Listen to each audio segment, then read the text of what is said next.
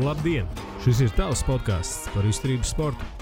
Mani sauc Jānis Mūsiņš, un es esmu Train to Win Endurance Coaching galvenais treneris un dibinātājs.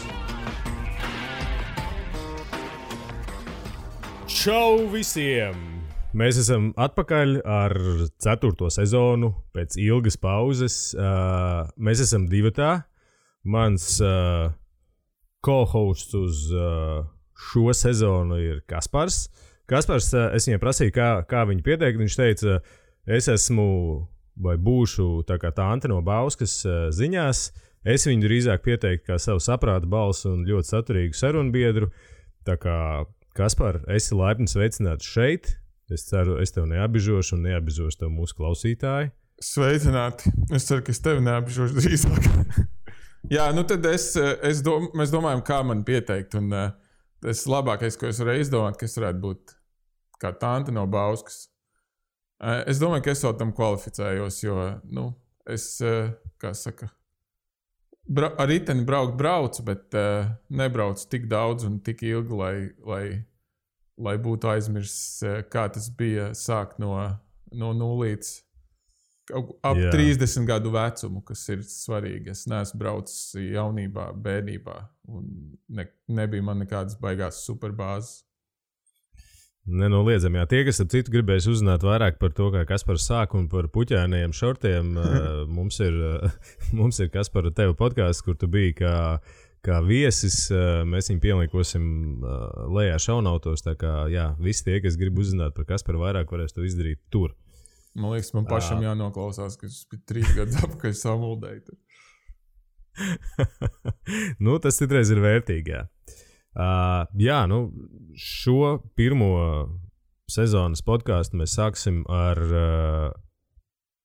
tēmu, kas ir ļoti svarīga visiem tiem no jums, kas šogad vai ir iegādājušies riteni, jo tāda ir ļoti daudz, vai tie, kas ir izvilkuši no šķūņa un sākuši braukt, jo tāda arī ir daudz. Respektīvi, visi pirmgadnieki un visi, kas ir tikko sākuši trenēties vai grib sākt trenēties. Jo gan Kaspars, gan es ir saņēmuši daudz jautājumus, vai ik pa brīdim viņus saņem par visādām vienkāršām lietām. Tāpēc mēs sapratām, ka mums jāsāk atkal ar vienkāršo basic stuff un jāizrunā par visām tām pamatlietām, kuras laikam, ja godīgi, mēs arī pirms tam tā runājam, ka mēs nekad neesam no tādām pozīcijām nemaz to visu runājuši un apsprieduši. Tāpēc, jā, visi tie, kas jau kādu laiku trenējās, nav satraukuma pamata. Mēs nākošajās epizodēs runāsim par to, kā trenēties detaļās, par jaudām, par vēl kaut kādām lietām, par to, ko mēs parasti runājam. Bet šoreiz mēs runājam par to, kas tev ir jāņem vērā sākot. Tā kā ja tev ir kāds draugs vai rats vai paziņa, kas ir tikko sācis braukt un viņš tev uzdod daudz vienkāršus jautājumus, padalies ar viņu ar šo podcastu un jācer, ka viņa ziema būs daudz labāka kā pirms tam. Ejam vai sākam ar tādām vienkāršām lietām, kas parasti ir ļoti, kā lai pareizi pasaka, noklusētas vai neizrunātas riteņbraucēju aprindās. Un tas ir mana, kā lai pasaka, arī mans treneru novērojums. Tagad arī bieži paskatoties to, kas notiek tur Stravā vai ko cilvēki dara Zwiftā, lielai daļai, manuprāt, nav, un pamatot iemeslu dēļ, protams, ka nav, tāpēc, ka viņi to nav darījuši, nav izpratni par to vispār, no kā sastāv tāds treniņu process vai lietas, ar kurām tev kā iesācējam būtu jāstrādā vai par kurām būtu jādomā. Klausies, Tante Bauskā prasa. Principā, labi, nevis Tante Bauskā, bet pirmie 3 jautājumi, ko es parasti saņemu, vai visbiežāk, ko man prasa cilvēki, kas nebrauc vai ir tikko sākuši braukt, ieraugot kādreiz tās ilgākos treniņus, ko es tur ielieku kaut kādos sociālos, 3 top jautājumi ir. Pirmais ar ātrāvienu vienmēr ir, vai man nesāp pakaļa tik ilgi braucot. Otrais ir, cik kilometrus nobrauc, kas ir tāds vienmēr visiem interesē tie kilometri. Un trešais bieži vien ir, vai vienkārši nesāp mugura. Jā, nu, patiesībā jau viss trīs tādas ļoti aktuālas lietas arī attiecībā no tāda trenētības līmeņa, viņas paliek aktuālas kaut kādā brīdī, bet, nu jā, par dibenu runājot, tur ir vairākas, un es vēlreiz uzsveru, jā, šis ir podcasts tiem, kuriem ritenis ir tikko parādījies viņu dzīvēs, jā. Sēdeklis ir pirmā lieta, ko jūs gribat piemeklēt vai pielasīt vai atrast kā sabiedroto. Tīpaši, ja jūs esat nopirkuši riteni, jaunu riteni, viņam nāk skaists jauns kaut kāds sēdeklis virsū, tas nebūtu nenozīmē, ka jūsu sēžam vietai viņš būs tur piemērots, labs un tā tālāk. Jums ir 3 kontaktu vietas ar riteni - kājas, dibens un rokas. Un dibens patiesībā ir viena no, es nevarētu teikt, tās vissvarīgākām lietām, bet tā, kur pilnīgi noteikti var sagādāt vislielāko diskomfortu. Tā kā sēdekļa forma un tas, kāds nu viņš ir un tas, cik viņš ir pielāgots jūsu kaut kādām anatomiskajām īpatnībām un tam, kā jūs sēžat, ir viena lieta. Visvienkāršākais ir aizdoties pie kāda no velo veikliem, kuriem nu jau pat šobrīd ir lielākā daļa ir kaut kāda pieejama testa beņķi. Paņem testa beņķi, uzliec, pabrauc nedēļu, pasties, tev patīk, nepatīk, spiež, rīvē, vēl kaut kas. Ja nepatīk, maini nākošo un meklējiet to, kas jums der, jo patiesībā cik dibeni, tik sēdekļi. Ja tavam čomam ir sēdeklis un viņš saka, ka tas ir labākais ever kāds sēdeklis, kas brauc, nebūtu nenozīmē, ka tev viņš derēs. Jā. Es pat teiktu, ka pilnīgi droši tas sēdeklis, kurš nāca uz jūsu velosipēda, 95% jums neder. Nu, ja mēs runājam par jaunu velosipēdu, ja jūs nenopērkat no kāda jau lietot, kurš jau to ir izdarījis, bet tad viņš visticamāk nederēs, jo lielākā daļa tie velosipēdi nāk ar šaurajiem sēdekļiem, kas ir paredzēti parasti kaut kādiem, nezinu, itāļiem vai ko, un mums tie dibeni ir lielāki, un mums, praktiski vienmēr gandrīz vajag platāku beņķi. Un tas, kas tā būtiskā atšķirība vai ne, ir tas platums, jo tas, kāpēc mums, un vēl viena lieta, kas man bija, es atceros, tad es arī ilgi braucu ar to beņķi, kas man bija uz šosejas riteņa, kādus 2-3 gadus, 2. Un man arī likās, ka, ja tu brauc ar riteni daudz un ilgi, tam dibenam ir jāsāp vienkārši. Ka tas tā ir. Nevar būt tā, ka viņš nesāp. Bet no es pain, varu atklāt. No gain. Jā, nav tā. Nesāp tas dibens, ja ir pareizs beņķis. Jā. Šī patiesībā, tā ir ļoti labi, ka mēs patiesībā sākam ar šo jautājumu, tāpēc tā, manuprāt, ir diezgan bieži kaut kāda tāda nosacītā barjera, kur cilvēki atdurās, un tad, kad tu saki, viņi izdomā pie sevis, tie džeki, viņiem ir tur dzels pakaļs, un tāpēc viņi var nosēdēt tur 4-5 stundas. Tā nav. Viņi vienkārši ir veltījuši mazliet laika tam, lai sameklētu to, kas viņiem dara un nesagādā nekādu diskomfortu. Tā kā, jā, sēdeklis ir tāda vienalga, bet neatkarīgi no tā, cik tur dārgs vai lēts tev ritenis, jo sēdeklis patiesībā tā lieta, ko tu vari paņemt, pārlikt uz jebkura nākošā riteņa. Tā kā, ja tev ir ritenis pa 300 eiro, tas tev neliedz nopirkt sēdekli pa 100 eiro, kas ir neproporcionāli liela investīcija, varbūt tās pret riteņu vērtību, bet tā būs ļoti liela un vērtīga investīcija attiecībā uz tavu komfortu un to, cik patiesībā tu riteni varēs izmantot. Tā kā jā, sēdeklis ir super svarīga štēle.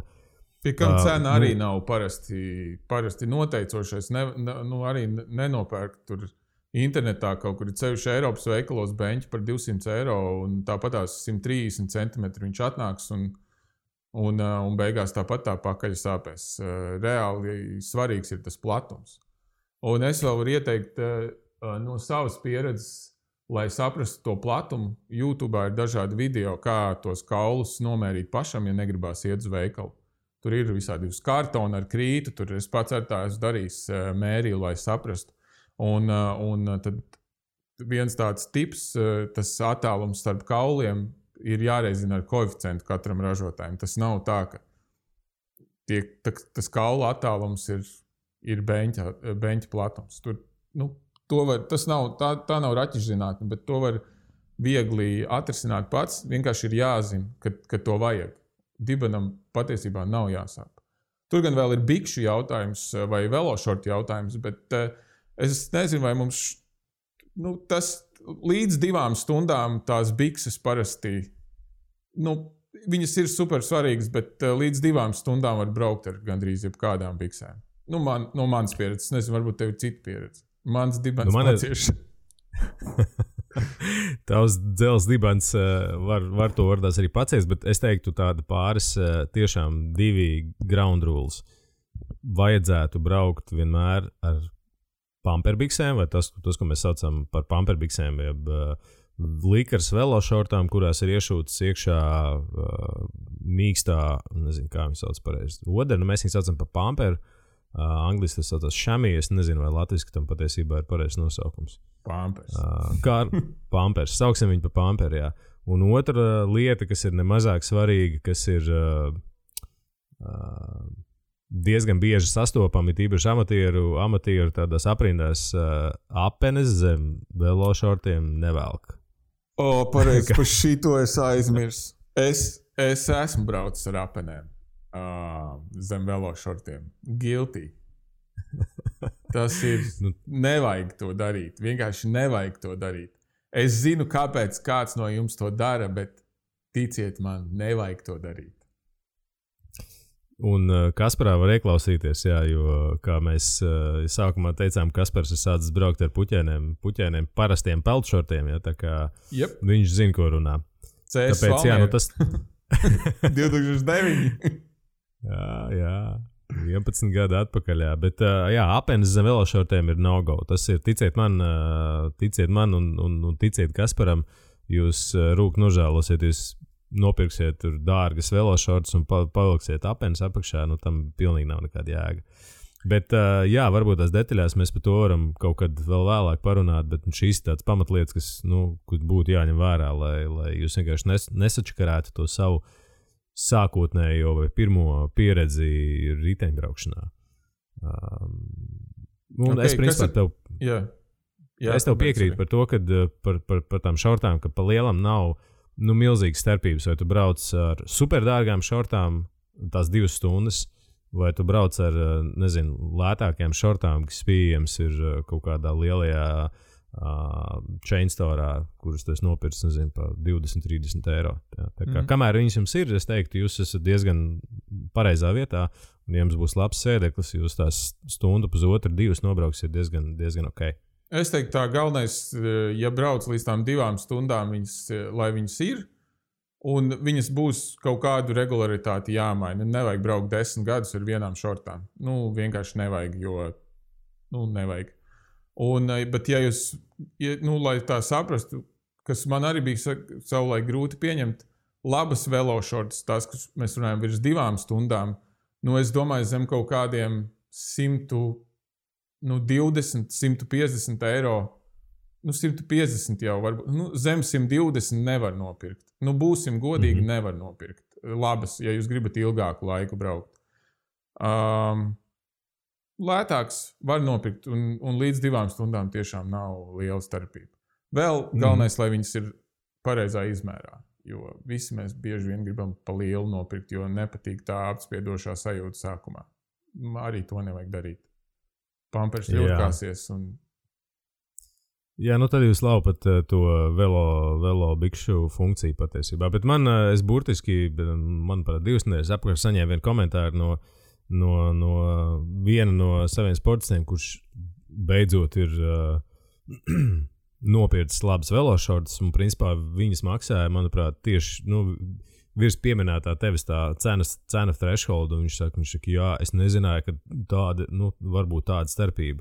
Jā, tas vēl bija brīdis, ka varēja braukt ārā, viņš brauc kaut kādu garo treniņu 4-5 stundas, viņš saka, jā, vispār tur normāli, tev neko nespiež, nerīvē, un tas arī pie šiem te nosacījumiem, jā, pareizais izmērs, pareizais beņķis un tiešām labs velošorts. Tā kā, jā, uztveriet to kā investīciju savā, tādā ērtībā un komfortā, jā, manuprāt, tā ir tāda, nepareiza prioritāšu sadalīšana. Jums ir tur ritenis pa 3000 eiro, jā, un jūs nopērkat šorts pa 30 eiro.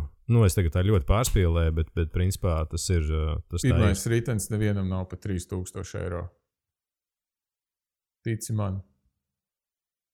Jā, nu tas tā varētu būt, bet varbūt arī savādāk. Jā. Man pavasarī vairāk draugi prasīja, lai iesaka riteni, jo, kā visi pavasarī pirka riteni, un, kad jau virs 1000 ir grūti. Ir grūti to pirmo riteni nopirkt. Man bija tas pats, man pirmais ritenis arī bija pēc 400 eiro vai kaut kas tāds. Nu, visi laikam iet tam cauri, un arī tā ir lieta, ko es... No kā es varu, es gribēju teikt pasargāt, drīzāk sagatavot jums. Ja jums tā izpratne par un vērtība tām lietām, viņa augs laikam ejot. Jūs pabrauksiet kaut ko laiku, jūs sapratīsiet, ka tas ritenis par 400 eiro viņš vairāk nedara. Jūs esat no viņa izauguši, un tad jums vajadzēs kaut ko tur lielāku, bet labāku, dārgāku, ātrāku vai specializētāku. Ja? Bet es negribu tā kā sabojāt, nezinu, kādam tagad prātu un teikt, ka vienīgais ritenis, ko tur nopirkt, ir principā jebkurš ritenis, ar kuru jūs varat pabraukt uz priekšu un kurš jums sagādā kaut kādu baudu, vai tas būtu metāla ritenis no kāda lielveikala, vai tas ir branda ritenis par 3000 eiro, principā, kamēr jūs viņu lietojat, tikmēr viņš pilda savu funkciju. Abi divi viņi iet uz priekšu, un ja no abiem diviem jūs varat dabūt to gandarījumu par efortu, ļoti labi. Jā. Precīzi. Es domāju, ka tas tāds arī mazliet, es teiktu, no industrijas viedokļa tā riteņa nozīme arī mazliet ir tāda overrated. Jā. Visi parasti reklamē tur kaut kādus procentus un vēl kaut ko lielākoties dzīvē mēs parasti braucēji vispār nemaz nejūtam, un arī profesionāli braucēji bieži vien to nespēja sajust. Jā. Okay, viņi cīnās par kaut kādām procentu, tur 10 daļām, viņiem tas vēl varētu būt svarīgi, bet mums tas ir absolūti sekundāri. Labi, klausies, kas tiem kilometriem, cik daudz, cik kilometrus nobrauc tu? Ko? Visus. Jā, patiesībā šis ir tāds jautājums, kas cilvēkiem, kuri nebrauc, viņus vienmēr interesē kilometri. Tā kā vienmēr interesē kilometri. Jā, man ir jāsaka arī, ka es ļoti sen jau neesmu runājis ar tādu cilvēku, kas tā kā tikko sāk braukt, bet jā, tas ir ļoti tāds tipisks jautājums, kā tu saki, visi jautājumi, cik kilometrus man jānobrauc, lai būtu labi. Un tas vien var atbild pilnīgi, tā kā vienalga. Jo patiesībā kilometrus mēs neskaitām, vai viņus nav objektīvi skaitīt, tāpēc, ka, ja tu brauc pa mežu, tad tie ir 1 kilometri, un tev 20 kilometru treniņš var aizņemt stundu. 3 vairāk iespējams. Var būt. Paņemsim galējības, 20 km tev aizņem, piemēram, 2 stundas. Ja, kas nozīmē, ka tev vidējais ātrums ir ļoti zems, bet tas atbilst tam, ko tu vari nobraukt. Un tajā pašā laikā tu vari braukt pa šoseju mašīnu plūsmu virzienā, piemēram, Rīga-Sigulda, pa jauno asfaltu, un tev vidējais ātrums var būt ievērojami lielāks, un tu 20 km vari nobraukt pusstundā pat. Pusstundā, ja kaut kas baigi pavējš gadās un kaut kas labi. Tā. Lūk, un tas ir iemesls, kāpēc mēs nevaram salīdzināt tos kilometrus, jo vienā gadījumā tev var būt vieni apstākļi, kas tev ļoti tavu ātrumu tā kā palielina, un mēs runājam pat pie vienādas slodzes. Ja, piemēram, tu brauktu vienā un otrā vietā ar tur vienādu pulsu, vienādiem vatiem vai vienkārši vienādu slodzi, tad tie kilometri baigi atšķirtos. Tāpēc mēs salīdzinām stundas, jo stundas ir tas ekvivalents, kas patiesībā, kuros tu mēri savus treniņus. Tas tāpatās kā motoram, traktoriem, motorzāģiem ir motorstundas. Tev ir tieši tāpatās tev ir treniņu stundas, kuras tu skaiti.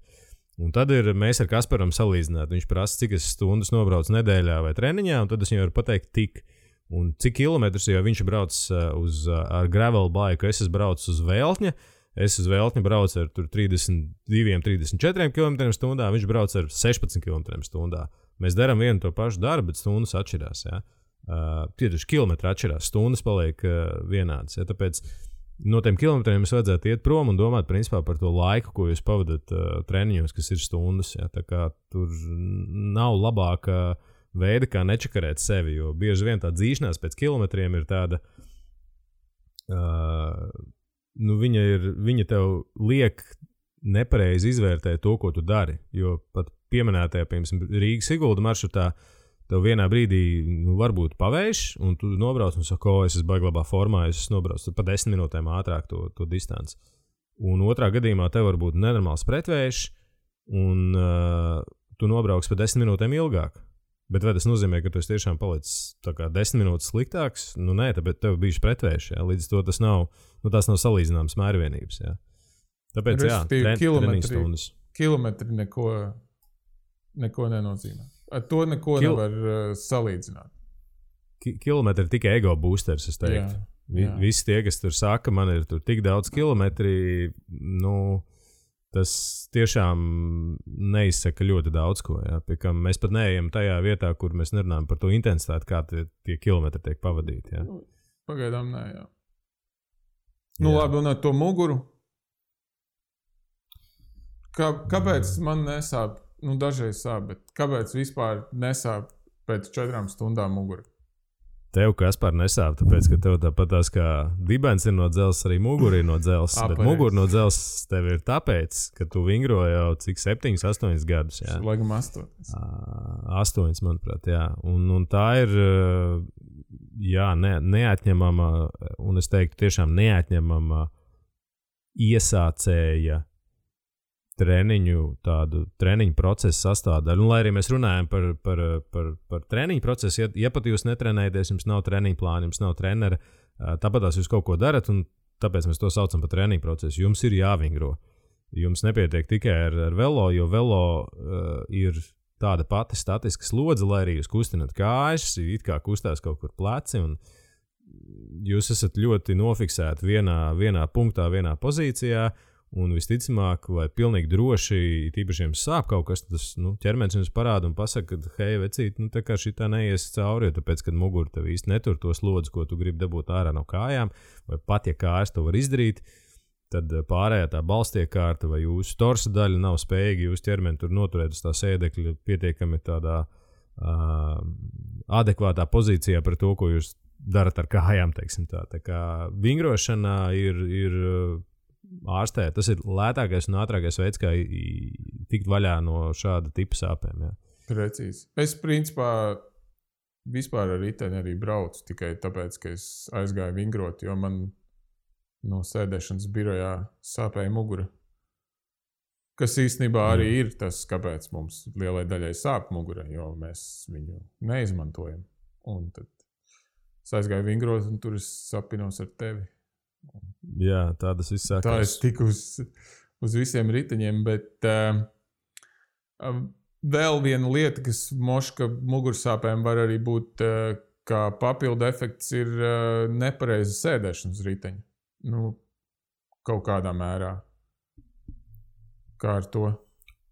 Jā, tā uzsēde lielā vai ļoti bieži arī var izraisīt tās blaknes, kas var būt ne tikai patiesībā mugursāpes, te var sāpēt spranda, var sāpēt plaukstas, var sāpēt ceļi. Un bieži tā ir... Un tirpst arī zobens citreiz. Tas arī ir. Tad arī, ja zobenam arī nav jātirpst uz beņķa, tad ir jāiet paregulēt kaut kas. Jā, veči sapratīs, par ko mēs runājam, jā. Bet tas nav, jā, tā nevajag būt. Tā vietā ir jābūt funkcionālai arī pēc 6 stundu treniņa, principā. Ja tāda problēma ir, mēs šeit neiedosim tādu, kā lai pasaka, bikefita abeci. Mums ir podcasts ar Herbertu Pudānu, ap citu, tur es ļoti ieteiktu paklausīties par tām detaļām. Tas, ko es varu... ieteikt uzreiz un tagad ir pirmkārt mēģināt trāpīt sēdekļa augstumu pareizi un visvienkāršākais veids, un tagad nenogaliniet lūdzu visi tie, kas dara savādāk un izmanto kaut kādas advancētas tūļus, un mēs par to šodien nerunājam. Tātad visvienkāršākais ir uzkāpjot uz riteņa, jums noliekot pedāli tālākajā vietā no kājas, viņam būtu jāspēj aizsniegt ar papēdi. Un kājai ceļgalā jābūt ir faktiski taisnai. Tas nozīmē, jūs sēžat normāli, tur jābūt pie kaut kādas vai pie sienas turoties, vai uz trenžiem sēžat, tādā statiskā pozīcijā, braucot, nē. Rokas uz stūres, mugura normālā sēdpozīcijā, kāja iztaisnot, pedāls izklipsēta kāja, jums ir klipšpedāļi vai nav klipšpedāļi tās kurpes, ar kuriem jūs braucat, jums jāmēģina ar papēdi sataustīt un nolikt kāju uz pedāļu. Ja jūs to nevarat, ja jums nevarat aizsniegties līdz pedālim, tad jūs sēžat par augstu, kas patiesībā ir tevis pieminētās muguras sāpes ļoti izteikti, jo tāpēc tad jūs to kustības amplitūdu trūkumu kompensēt gurnos. Vai, ja jums cēls paliek saliekts, nozīmē, jūs sēžat pa zemu, un tad visticamāk jums ir šausmīgi aizsistas vai sadzītas kājas augšstilps, un visticamāk var sākt sāpēt cēls. Ja? Tā kā jums jābūt ir tieši tur. Citreiz sānos tur. Man bija tas, ka man pēc kaut kāda laika kaut kad sen sāpēja tās, kā tā sānu, tā fascija, ne, bet IT bands? Ceļgalā, IT bands, jā. Jā. Un starp citu tas, ko es tā tīri ar savu tādu Bauskas stanca aci var novērot, ka baigā tieksme ir augstu uzsēsties tiem, kas iesāk. Vai super zemu, bet biežāk es nezinu, kāpēc uzsēžās baigā augstu. Un tad sāksies problēmas visticamāk, ja brauks ilgāk, jo vienkārši, Latvijas sakot, norīvēs pakaļ, jo tu uz tā beņķa tā kā kusties. Jā, un tur uzreiz arī pastiprināsies tā problēma, ja jums būs nepiemērots sēdeklis vai sliktas velošortas, vai viņas vispār nebūs, jā, tad tās problēmas tur ekstrapolēsies uzreiz ārkārtīgi izteikti. Tā kā, jā, sēdekļa augstums tā ir, principā, absolūti svarīgākā lieta, un pat jebkurš pieredzējis bikefiters pateiks, ka tā ir pirmā lieta vispār, ko sākt. Jā. Vispārējais nāk pēc tam, tur iznesuma garuma tā tālāk, un tur es ieteiktu tiešām griezties jau pie speciālisti, jo tur attālināti, tur ir ļoti neiespējami faktiski to pateikt. Kaspars arī zina, faktiski, jo tu ilgāk brauc, jo tu jūtīgāks paliec par to uzsēdi. Tur pāris milimetri, un nesmieties, kad Kaspars vai kāds cits velodraugs jums saka, Juhaidī, man tur ieslīdēja sēdeklis, un es saprotu, ka tur, 3, 4 vai 5 milimetri viņš ir pa zemu vai pa augstu, jā. Tas ir reāli tas, ko tu jūti, un viņš nemēģina jums lielīties, bet viņš ir tik daudz un ilgi braucis riteni, ka tā izjūta par uzsēdi viņa palielinās vai uzlabojās, es nezinu, pareizo vārdu, ja, bet to cilvēku tiešām jūt. Ja. Tas, ka jūs sākumā to nejūtat, tas ir normāli, tāpēc, ka jūs nezināt, ko jūs meklējat, ja, bet, kad jūs pieredzat pie tās savas pareizās uzsēdes, tu viņu gribi un tu viņu jūti, katru reizi, kad tu brauc uz riteni. Tā kā ir normāli, ka cilvēki cepjās pa pāris milimetriem, tas nav tikai viņu kaut kāda zīmēšanās par to visu. Tad, restīvi, mēs noslēdzot šo bloku, viens tas secinājumam vajadzētu būt tādam, ka uz riteņa pēc idejas nekam nebūtu ilgi jāsāp un jābūt diskomfortam. Skaidrs, ja tu neesi braucis nekad, tad pirmajā dienā tev tā pakaļ arī sāpēs. Tas ir normāli arī, kā atsāk braukt pēc ilgāka pārtraukuma vai kaut kas sāpēs, bet principā tev uz tā riteņa jābūt ērti, vai ne?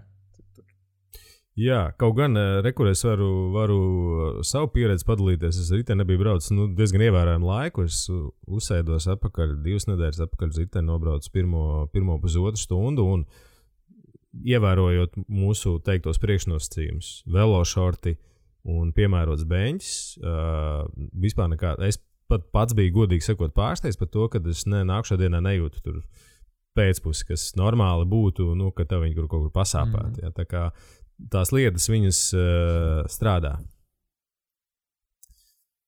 Ejam tālāk? Ejam tālāk. Jā, pie reālās, pie treniņiem un pie visa pārējā. Pie treniņiem, jā. Es gan uzreiz gribu pateikt, vēlreiz uzsvērt, jā, jums ir, tad, kad mēs ar Kasparu runājām par to, kā mēs veidosim šo podcastu epizodi, mēs arī novienojamies, ka ejam tā kā no pašas apakšas. Jā. Līdz ar to mēs nerunāsim par pēdiņās gudrajām lietām, bet par pamatlietām, kas patiesībā viņas arī visiem tiem, kas brauc tur 10. gadu, principā viņas ir jāsaprot. Jā. Bet tad, kad jūs sākat, jums ir jāsaprot, no kā veidojās jūsu spēja braukt vai Kaspara spēja braukt ātri, ilgi un daudz. Un tās ir 3 pamat īpašības šajā izturības sportā. Tas ir spēks, ātrums un izturība. Parasti visi pa viņām ir dzirdējuši, jo tāpēc, ka kāds no jūsu velodraugiem gan jau ka mētājās ar gudriem izteicieniem, ka viņam tagad ir spēka izturība vai ātruma izturība vai vēl kaut kas, jā, un tad tu īsti nezini, ko tas nozīmē, tu gudri māja ar galvu līdzi. Jā. Tad paskaidrojot šīs lietas, vai drīzāk viņas ir diezgan pašsaprotams, spēks ir spēks, ātrums ir spēks, kuru tu pareizini ar kustības frekvenci, vai šajā gadījumā tas ir tava spēja atrasties kaut kādos ātruma diapazonos, kas no tevis prasa ātrāku muskuļu darbību un tā tālāk, un izturība ir spēja braukt ilgi. Arī, starp citu, nosēdēt uz riteņa ilgi, arī limitējušas faktors izturībā nav nevienmēr ir kājas, ja? Mugura vai dibens var būt daļa no tā. Klausies, kas ir ilgi? Šis ir ļoti plašs jēdziens. Izturība un ilgi vai gari treniņi, es teiktu, pirmajā gadā es gribētu to threshold nolikt, tās ir 2+ stundas. Tātad, ja treniņš garāks par 2 stundām, mēs viņu varētu nosaukt jau par jums, par tiem, kas brauc pirmajā gadā, par garu treniņu. Cilvēkiem, kuri ir kaut kādu laiku braukuši un kuriem ir jau kaut kāds backgrounds vai citā sportā, un viņiem ir kaut kāda, jūs nobraucat tās 2 stundas un jūs neko nejūtat. Ja tā tas ir, tad tas ir normāli 3+ stundas. Tātad pēc 3 stundām patiesībā sākās tas garais izturības treniņš. Līdz tam viņš īsti tur nav. Ja? Teiksim, Kaspars zina, tad, kad es saku viņam, braucam garu treniņu tur weekendā, viņš domā vai viņš saprot, ka tās ir 3 stundas un vairāk. 3, 4, 5 vienalga. Mazāk par 3 principā ir ļoti grūti jau vai nav iespējami vienkārši dabūt tās vajadzīgās treniņa adaptācijas. Tā kā pirmajam gadam 2 stundas un vairāk garš treniņš, ja jūs braucat vai jūs esat, skrējuši pirms tam vai kaut ko citu darījuši, un jūs nobraucat tās 2 stundas un visi baigi labi, ja, tad jums jābrauc ir 3+ stundas. Vai arī varbūt tās 2 stundas kā tu nobrauc. Ja tu brauc tur, čilā, fočējies, apstājies, tur nopirkt saldējumu katrs 20 minūtes, tad mēs nerunājam par tādu pabraukšanu. Mēs runājam par tādu kaut ko, kas ir plus mīnus izstāsts pēc treniņa. Tas nenozīmē, ka tu nevari nokāpt no riteņa, tur, zaļo pieču uztaisīt vai kādu bildi uztaisīt. Tas nenozīmē to, ka tev ir jāieurbjās tur stūrē un 2 stundas ir jākapā, bet principā mēs runājam par kaut ko, kas ir braukšana plus mīnus bez lielām superpauzēm. Jā, pirmkārt es gribētu pateikt, ka tas ir efektīvs braukšanas laiks, jo tu zini, ja tu brauc, tev ir 3 stundu treniņš, kuru tu esi braucis, tad visticamāk laiks, kuru tu pavadīsi ārā, vai kur tu nebūsi mājās, teiksim, būs tur 3 stundas 30, vai atkarībā no tā, tur, es nezinu, aizies tu padzert kafiju vai nē, tā var būt arī 4 stundas. Ja? Tā kā tas nav laiks, kur var arī ilgāk, jā. Tā kā tas nav tas laiks, kur jūs vienkārši esat izbraukuši no mājas, bet reāli, kur jūs braucat. Un vēl mazliet līmeni tālāk es teiktu, ka tam ir jābūt laikam, kur jūs pavadat griežot pedāļus. Ja jūs braucat ar 10 citiem čomiem un viņi brauc jums pa priekšu un jūs tur piegriežat pedāļus minūtē tikai kaut kādas 30 sekundes, ja? Labi, es tagad pārspīlēju, bet tad jums ir tas efektīvais laiks ir uz pusi mazāks. Tu zini, teiksim, no Spānijas piemēra, tad, kad mēs skaitām efektīvo laiku, un mēs neiedziļināsimies detaļās, kā, bet tad, kad brauc lejā no kalna, tu neko nedari. Tas nav tas laiks, ko mēs varam ielikt iekšā treniņā. Ja, līdz ar to arī šeit, pat mūsu tādos apstākļos, principā mums būtu jāstāsta to laiku, kur jūs tiešām braucat. Tas ir īpaši aktuāli, ja jūs braucat, teiksim, ar kādu. Ja? Jā. Tā kā 2+, ja jums ir jau kaut kāds izturības līmenis, 3+ stundas, tas ir garš treniņš. Un tad jums ir jāsaprot, kā tas viss ir jums jāsadala prioritātēs. Jo tas arī, ko es sākumā teicu, ko es redzu tur tagad Zwiftā un Stravās un tā tālāk, ka daudzi uzreiz ķerās pie seksīgiem nosaukumiem, FTP boosters un kaut kāds tur bilds un kaut kas tāds, kas tev liecina par to, ka tev uz baigi jāšancē. Un tas, protams, ir forši, tam ir vieta sezonā, bet viņa nav tagad. Un vienmēr pirmā gada vai tiem sportistiem, kas tikko sāk, jūsu vienmēr pirmā prioritāte ir izturība. Un, kā es teicu, viņa var būt izturība, ja pat jums nesāp mugura, nebēž dibens, nesāp nekas cits, jūs vienkārši nespējat nobraukt jūs atbraucat pēc 3 stundām, piemēram, pēc 3 stundām, un jūs esat tur visi miruši, ja jums ir nenormāla ēstgriba, principā tas nozīmē, ka jūs esat kaut kādā pārslodzes režīmā to ķermeni jau iegrūduši. Tā ir lielākā investīcija, ko jūs, skatoties uz nākošo sezonu, varat izdarīt.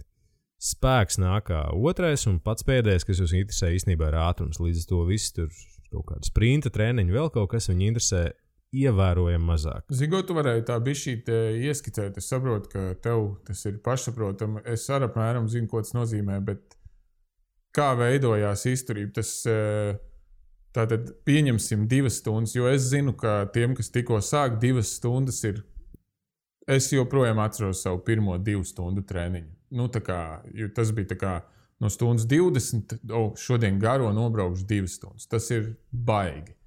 Bet jautājums te, tātad izturība 2 stundas, bet tas nav tā, ka mēli izkārs tu brauc. Tā kā mēs esam pieraduši kaut kur no, nezinu, ceļši mēs visi kaut kādā padomju bērndārzā skolā gājām, nezinu, mums kaut kā liekas, ka treniņš ir labs tikai tad, ja tu esi pārelsojies, pārsvīdis un gandrīz miris, jo, viss, ja tu atbrauc normāls, tad, tu esi sačkojies, tā Latvijas sakot. Jā, tā tas arī bija visi. Lielākā daļa, es domāju, ka tieši tā arī pieredzējuši tās sporta stundas.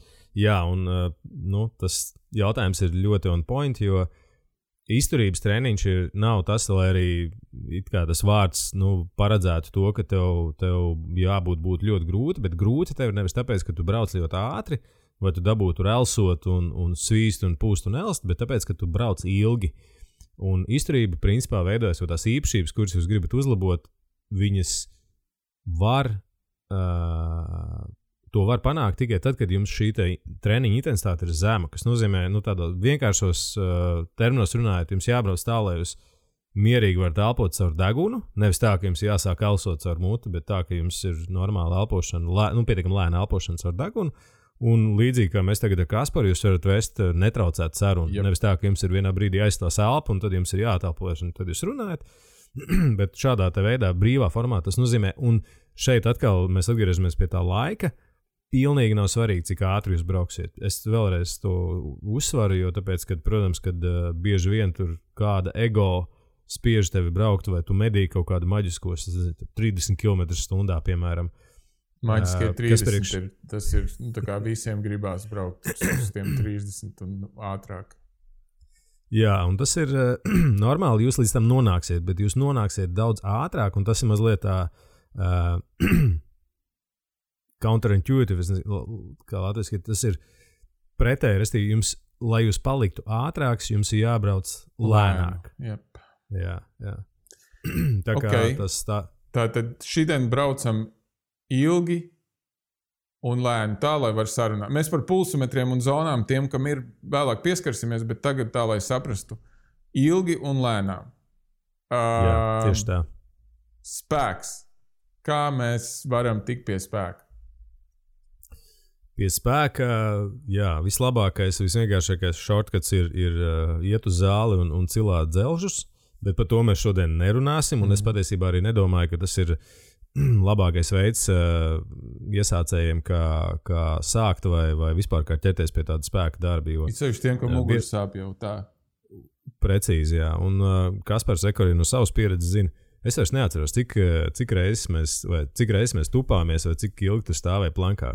45 sekundes tas bija, jā. 45 bija grūti sākumā. Jā, tas bija, jā. Tas, lai jūs vienkārši saprastu to līmeni, un attiecīgi arī jums visiem, kas ja jūs tur to minūti plankā nostāvēt nevarat, tad zāle, principā, jums ir tālu vēl, jā. Līdz ar to visvienkāršākais veids, kā jums uzbūvēt tādu spēku bāzi, ir taisīt pietupienus. bez svara.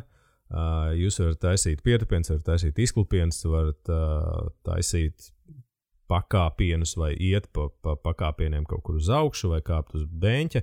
Tas patiesībā nav svarīgi. Tas ir grūtāk nekā tas izklausās. Un lielākā daļa cilvēku nemaz nevar tur satupties daudz vairāk par kaut kādām pārsimts reizēm. Ja? Tur 100 plus jau ir īstenībā diezgan izaicinoši tādam iesācējam. Ja? Man gan jāuzsver to, ka pareizi pietupienu tehnika tomēr ir super svarīga, un arī to ļoti daudz cilvēku nemāk. Tāpēc arī uz zāli principā viņiem nevajadzētu iet, jo tāpēc, kamēr tu neesi pieradis pareizi tupties, mēs tagad nestāstīsim, kā to ir pareizi darīt, bet ziniet vienkārši, ka pietupjoties, jums jāmāk to izdarīt pareizi un efektīvi ar savu ķermeņa svaru, un tikai pēc tam jūs domājat par kaut ko, kas ir, kas var to... YouTube'ā ierakstiet squat tehniku un visu varēs redzēt. Galvenais, tas nav baigājis rocket science, bet pārsteidzoši daudz cilvēku to dara nepareizi. Precīzi, jā. Un tad, kad mēs runājam, tīpaši tādā formātā kā šodien, kad ja jums ir grūti uztaisīt, pieņemsim, jūs uztaisat 100 pietupienus, jūs esat aizelsušies, pulss jau ir augšā, tas principā liecina to, ka jums šīs spēka īpašības ir diezgan švakas. Un tad visvienkāršākā lieta, ko jūs varat darīt, iekļaut tur katru otro dienu vai katru dienu pietupienus, varbūt tās ne līdz 100 reizēm, bet to komforta zonu mazliet pastiept maziem solīšiem uz priekšu. Un tā ir milzīga investīcija ilgtermiņā, tīpaši, jo izturības sports principā jums ir jāskatās tādā ilgtermiņā visi tie iegūmi. Ja viņi nav, tas, ka jūs brauksiet lēni šodien, rezultēsies jums ātrā braukšanā vasarā, jo jums viņi nevajag tagad. Arī tie pietupieni, viņi nāks tā atgriezieniskā saite atpakaļ tikai pēc kaut kāda laika. Un tagad ir labs laiks, lai sāk. Un pietupiens vai ne no rīta labāk, lai tu pa dienu bišķi izstaigātu kāju. Jā, precīzi. Jā. Pat ja jūs tur satupieties vai salaceties vai izdarat kaut ko citu, un tās kājas no rīta ir beigts, un nevajag daudz vairāk. Jā, viņas būs beigts. Jā. Pat nevajag vairāk par kādām minūtēm 10, lai tās kājas tur nospīdzinātu tā pamatīgi. Un tad, ja jums ir vesela diena, kurā jūs varat pastaigāties apkārt un tās kājas mazliet atpūtināt. Jā. Un jūs neaiziesiet gulēt ar kājām, kuras ir stīvas, un no rīta vispār nevarēsiet no gultas izkāpt.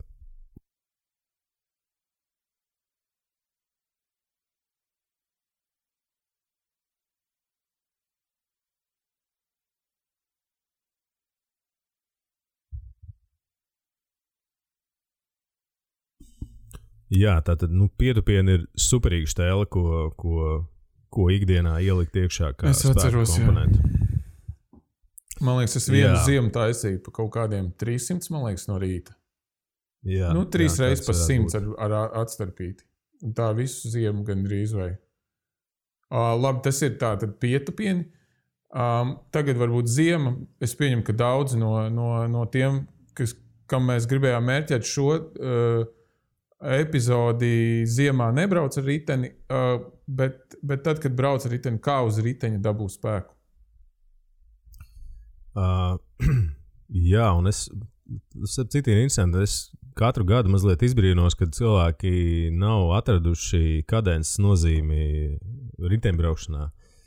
Starp citu, kadence ir īstenībā, varbūt mēs nepieskārāmies, bet kadence ir patiesībā laikam iesācējiem tur otrs svarīgākais punkts, jo klasika ir tā, ka visi mīl braukt ar zemu kadenci, respektīvi spiest uz tiem pedāļiem, jo mēs bērnības riteņi pieraduši bijām vienkārši, ka viņiem viens ātrums un nav tie klipši un vēl kaut kas, kad mēs tā spiežam un braucam ar lēnu tādu zemu kadenci, kas īstenībā ir nepareizi un īstenībā nozog daļu kaifa no tā, kā tā riteņbraukšana notiek.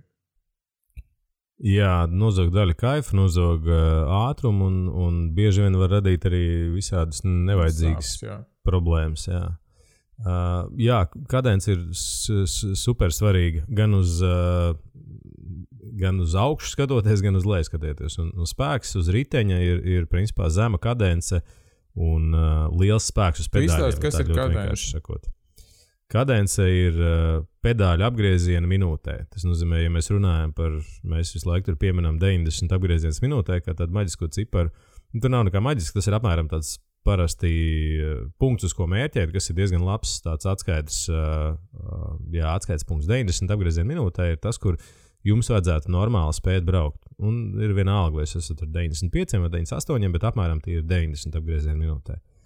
Ja jūs esat zem, tad jau ir jāsāk skatīties, vai tas tiešām ir klasiski, tas, ko tu runā. Tā zemē apgriezieni parasti visi brauc ar 70 ar 8, no 70 līdz 80 apgriezieniem. Tā ir tāda, ja mēs skatāmies uz mūsu tipisko maratonu, tādu braucēju. Tipisko sebistu, sauksim lietas īstajos vārdos. Tipiskais sebists. Kurš brauc parasti ar zemu kadenci. Viņš brauc ar zemu kadenci, viņam viss ir nolikts vienā ātrumā, viņiem ir gandrīz single speeds, un visu laiku priekšā ir lielais aizmugurē mazais zobrats, un tāpēc tā kadence vienmēr ir zema, un tev vienmēr liekas, ka tu baigi močī, jo tāpēc, ka tev baigi nāks spiest uz pedāļiem, bet ātri patiesībā tu nebrauc. Ja? Un tā ir viena ko tu nodari? Kas notiek ar taviem muskuļiem, ja tu brauc ar tādu zemu kadenci?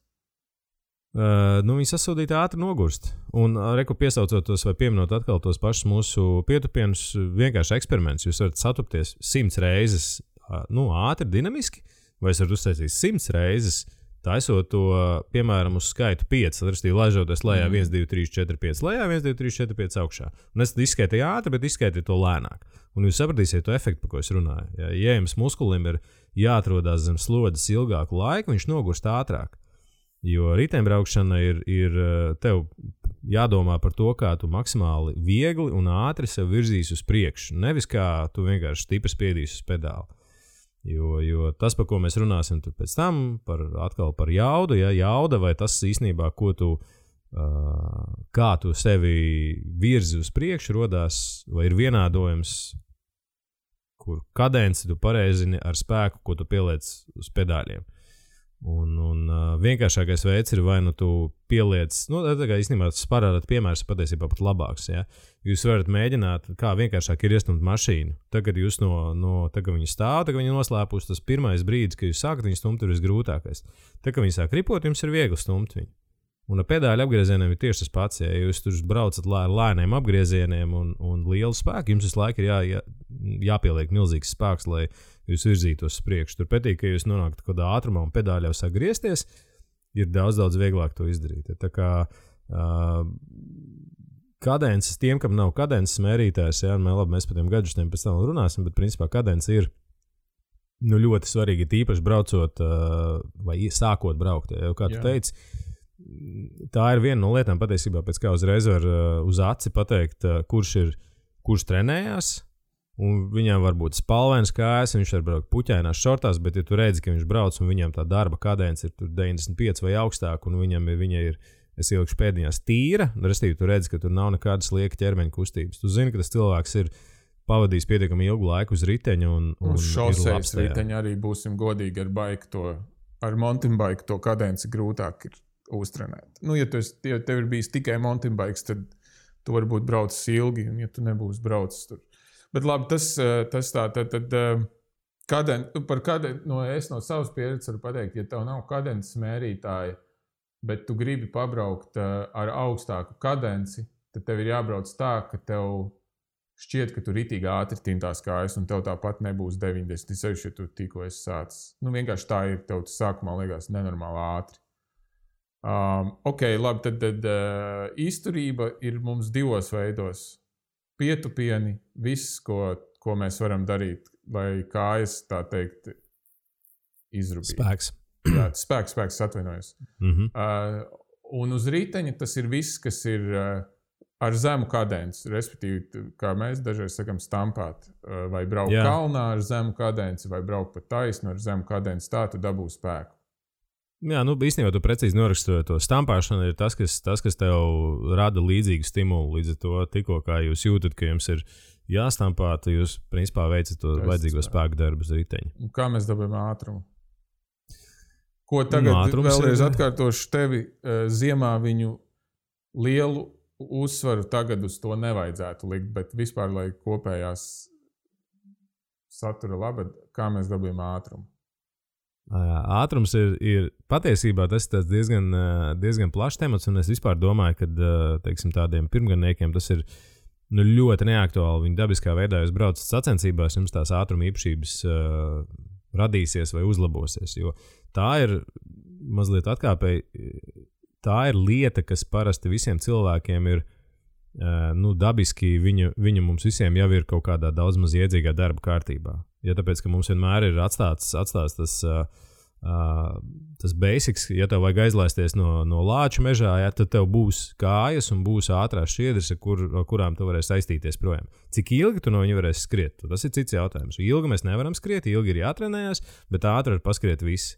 Te es vairāk domāju, tā, lai neieejot detaļās, lai cilvēks, kurš, piemēram, ir paņēmis, piemēram, tie, kas tagad ziemā brauc uz tā trenižieri, ir paņēmis Zwiftā kaut kādu programmu, lai viņš saprastu, ka viņam tā programma liek darīt to, ko viņam tagad nevajag darīt. Kādi būs tādas tipiskie ātruma treniņi, kurus, kaut kādi sprinti parasti droši vien, kas vēl kaut kādi? Tipiskie ātruma treniņi visticamāk būs augstas intensitātes. Pirmkārt, tas nozīmē, ka jūs alsosiet, pūtīsiet, viss būs slikti. Labai programmai, principā, priekš ātruma īpašībām noteikti vajadzētu šo kadenci likt iekšā. Tas nozīmē, ja jums liek braukt sprintu, tad vislabākais veids to būtu darīt, nosakot, tagad es gribu, lai tu, piemēram, 30 sekundes brauc, bet ar 120 apgriezieniem ar kaut kādu lielu jaudu. Ja. Ja tas nav, un ja jums šī programma atļauj stampāt, tā nav īsti tāda pilnvērtīga programma, es teiktu tā. Bet, visi ātruma treniņi pārsvarā ir augstas intensitātes. Augstas intensitātes relatīvi īsi, jo ilgstoši tas vairs nav ātruma treniņš, tās ātruma īpašības vairāk neizkoptā arī jau vai no ātruma izturība vai vienkārši izturība. Un kā tu pareizi pieminēji, kas par ziemā tas ir galīgi nav vajadzīgs. Jā. Vasarā vai sezonā, es teiktu, tāds tipisks ātruma treniņš būtu, kas ir ļoti labs treniņš. Jūs paņemat, izvēlaties ļoti tādu vieglu vai lēzenu kalnu uz leju, kas ir 100, 200, 300 metri, nav īsti svarīgi. Mums nav gara kalna, tāpēc jebkurš kalns derēs. Jūs ieskrienaties, piebraucat pie viņa ar lielu ātrumu, un tad braucot lejā, mēģināt to sprintu tā kalna garuma laikā izvilkt. Tas nozīmē, ka jums būs lielāks pārvietošanās ātrums, pa īstam lielāks, tāpēc, ka jums ir kalns lejā. Tas nozīmē, ka jūs būsiet spiest kā aizgriezt ātrāk un ražot lielāku jaudu. Ja, tas ir tas, kas notiekās bieži vien sacensībās, tīpaši, kad jūs braucat kādam aizvējā. Ja, tas ātrums ir izteikti lielāks, nekā jūs esat pieraduši braukt treniņā. Tā kā izturība ir lēni ilgi. Parasti droši vien sākumā, pieņemot, ka nav neviena gadžeta, ir droši vien jābrauc lēnāk nekā gribētos. Tāda ir, es piekritīšu taču, vai ne? Un tad noteikti, spēks ir spēks. Spēks tagad ziemā būtu droši vien laba lieta, pietupties, ja braukt ar riteni kaut kad agrā pavasarī zemu kadence. Ātrums ir, kā saka, jāiepestī kārtīgi, un parasti ir jāiemauc vairāk nekā gribētos. Tā kā, ja mēs salīdzinām, tur, kur jau bišķi nekomfortabli, vai ne? Tā ir īsumā. Jā, pilnīgi noteikti. Ok, skaidrs. Vienīgais, ko es tikko pēc tava rezumē atcerējos, kad iespējams mums ir tomēr jāpasaka, ka tā izturība, viņu var trenēt arī ne tikai uz velo. Jā, jo mēs varam varbūt tagad izstāstīt, kā vispār. Jo es bišķī tā kā skatījos to mūsu plānu, ja godīgi. Tas varbūt tad arī tagad mēs varam pastāstīt, jo mēs pieņemam tā, ka šo podcastu vairāk klausās tie, kuri negrib braukt ziemā, kuriem nav vēl trenažiera, kuri nepirks trenažieri, jo objektīvi varbūt, ja tas āķis nav tik lūpāt, tu trenažieru var arī izlaist. Ja tu, ne jau visi grib tur gonkot gonkas un ko vienkārši baudīt velospēdu, vai ne? tad to izturību nav obligāti jābrauc riteni ziemā. Tas, ko es šitajā murgā gribēju pateikt. Jā, atceries, kas par pastāst. Es neatceros, tāpēc tev tiešām jautāju. Kad tu iegādājies trenžieru? Es viņu iegādājos 2. gadā. Pirmajā tu man iedevi pirms nometnes 2 nedēļas pabraukt. Nē, uz pirmo nometnes aizbraucu, man liekas, ka pat bez. Jo tāpēc, man nebija pat šoseis riteņi, jā. Man šoseis ritenis atnāca turien. 2. gadā es nopirku, bet, jā, es braucu ļoti maz uz viņa. Joprojām tas ir absolūti stulbākā lieta, ko darīt, tas ir absolūti riebīgākais visā velo hobijā, un ja man ar katru gadu riteņu patīk ar vien vairāk braukt, tad uz tā trenažiera, es to daru tikai tāpēc, ka es zinu, kāpēc to vajag. Jo es gribu tajā martā justies kaut cik. Īpaši, ka mēs braucām uz nometnēm, tad tas bija būtiski, lai tu varētu izbaudīt to nometni. Šogad, tagad jau tā kā pierasts kaut ko. Jā, bet, principā, jā, es neesmu baigais fans, un es Zwift pamēģināju pagājušajā nedēļā pirmo reizi, un es nesaku, ka es tur esmu baigajā kaifā.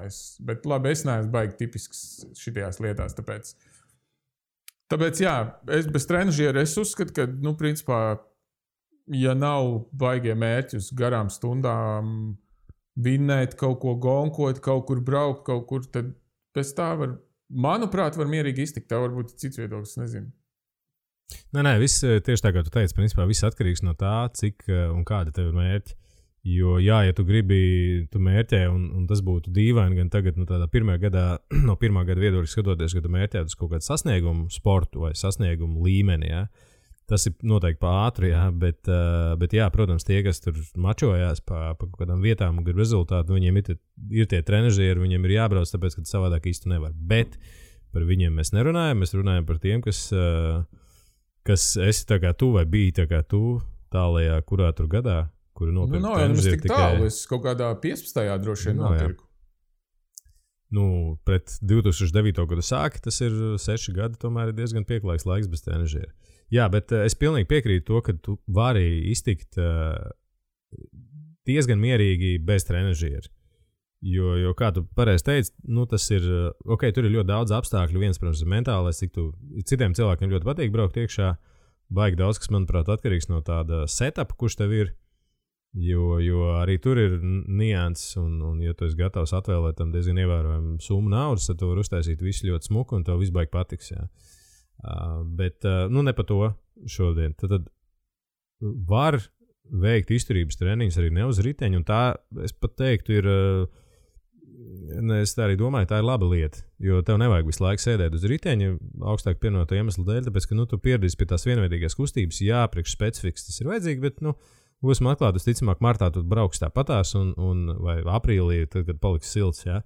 Un tad uzspēs vēl sabraukt tos vajadzīgos kilometrus un pasēdēt uz tā riteņa. Un kā tam būs? Tu nebūsi jau pa visu ziemu tur nomuļājies. Jā, precīzi, jā. Tagad reko ārā man aiz loga ir kaut kādi -4 grādi. Tev ir, kas ir vēl viens topiks, jā, kad tā ziemas riteņbraukšana nemaz nav tik lēta un pieejama varbūt tās, kā daudzi viņi mēģina pozicionēt. Ja jūs tā veselīgi pastīties to, tad tas ir stipri vairāk nekā trenažieris. Bet riteņbraukšanas vietā, tā kā jūsu ķermenim principā ir no izturības viedokļa, jo izturība ir process, kas nav tieši saistīts ar to darbu, ko es daru. Tu izturību var uzlabot braucot ar riteni, tu vari izturību uzlabot arī peldot. Un tās izturības īpašības pēc tam tu varēsi pārnest pavasarī uz riteņa. Līdz ar to skriešana, slēpošana, ja ir sniegs, ja nav sniegs, varbūt tas ir roller slēpošana, pārgājieni. Pārgājieni, citu, te varbūt plašāk. Manuprāt, šajos apstākļos ideāls veids. Mums nav piesniguši meži vēl pagaidām pārāk, kaut kāds sniedziņš bišķi ir, bet meži nav piesniguši. Nevajag principā nekādu spec aprīkojumu. Kā, ko, cik ilgi, tā, lai mēs saprastu, kas ir izturības lai tas pārgājiens būtu izturības, kaut cik kaut kāda daļa no viņa iekristu izturības, kā teikt, atvilknītē. Kādam viņam būtu jāizstās? Pārgājienam būtu jābūt tādam, kur jūs nevis ejat cept desas, bet jūs tiešām, visticamāk, ejat no punkta A uz punktu B ar kaut kādu mērķi, un līdz ar to tempam, soļa tempam, ja jūs ejat, piemēram, gar jūru, viņam jābūt pietiekami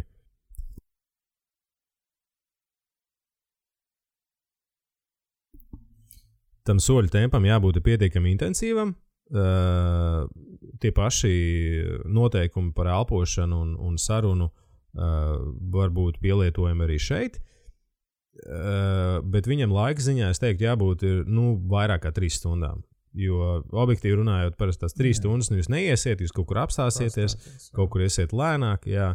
Tad tās parasti ir 4 stundas, es teiktu, no pārgājiena viedokļa būtu tas, uz ko es gribētu mērķēt. Jā. Tas jau būtu pirmā reize jūs varat aiziet, piemēram, 3 stundas, jūs saprotat, 3 stundās ir ok, jo tur vēl, protams, nāk līdz tas apģērba jautājums, jums jāsaprot, cik daudz jums ģērbt, ko kājās vilkt, jā, lai arī tu saki, tā arī ir, tev nekāda speciāla tāda ekvipentu principā nevajag tam, bet vienkārši tīri tāda ģērbšanās viedokļa ir tu zini, cik ilgi parasti paiet pāris reizes, kamēr tu zini, kā Siguldā pareizi ģērbties, lai tu nebūtu pa karstu un nebūtu pa augstu. Šeit ir līdzīgi.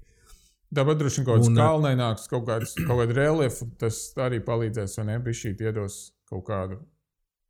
Jā, absolūti ideāls pārgājiens, protams, ir tāds, kur jūs visu laiku esat spiesti iet augšā, iet lejā, un viņš nav tāds ļoti, teiksim, iet gar jūru, nav īsti efektīvi. Ok, es teiktu, to var darīt tikai tad, ja jums ir tiešām, jūs zinat, ka jums ir šausmīgi augsts puls, vai jums ir sagādā problēmas uziet kaut kādā kalnā neaizalšoties, tad tā jūra vai kaut kas ļoti plakans derēs. Bet principā tādiem maziem kalniņiem tomēr vajadzētu būt, jo tad mēs iegūstam papildus impulsu to spēku darbu, jūs esat spiest rāpties tur augšā, un kas arī nav mazāk svarīgi, ka tas puls tajā brīdī jums nesēž kaut kādā vienā tādā...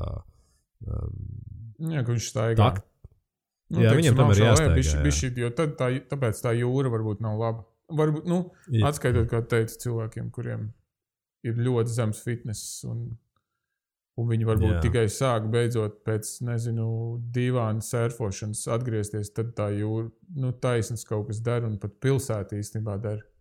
Var nūjas paņemt vēl, ja ir kaut kādas nūjas, rokas pakusti. Īstenībā var sākt vienkārši kustināt rokas, manuprāt, ne? Kas jau uzreiz ieslēgs bišķi vēl muskuļus, tas, ko angliski, man liekas, sauc par sparingly walking vai fitness walking, vai kā viņi tur sauc. Bet, restīvi, tā doma tāda, ka vajag bišķi uzsist intensitāti, pulsu, latviešu sakot, vajag uzsist ar kaut kādām darbībām. Jā, precīzi, jā. Un, es ik brīdim iesmējos par tiem, tā, ka mēs sakam par nūjošanu, tad visu uzreiz tā asociē ar vecu cilvēku sportu. Ar Lambertu, kas nebūtu tā. Jā, bet tas patiesībā nemaz nav tik nedz slikts, nedz arī viegls sports. Tas ir grūtāk nekā es teiktu, ka tas ir grūtāk kā skriet. Jā, tas tā ir, tāpēc, ka tā augšdaļas inputs ir diezgan ievērams. Tīpaši te, teiksim, 3 stundās, jā, un gar jūru tas varētu būt pat ļoti ok. Tā kā jums ir nūjas, jā, tad man liekas, tas ir arī labs veids, ka, piemēram, šitajā pandēmijas trakumā apvienot visu, ka tu vari paņemt ģimeni līdz kaut kādu tur, un tad, ja tu esi tā kā bišķi stiprāks par tiem pārējiem līdzgājējiem, tad to tām nūjām tā kā izbalansē bišķīt to tur vēl mugursomu nes tu, un tad vienkārši var dabūt kaut kā visu kopā, pavadīt laiku ar ģimeni, un vēl dabūt kaut kādas sportiņu iekšā.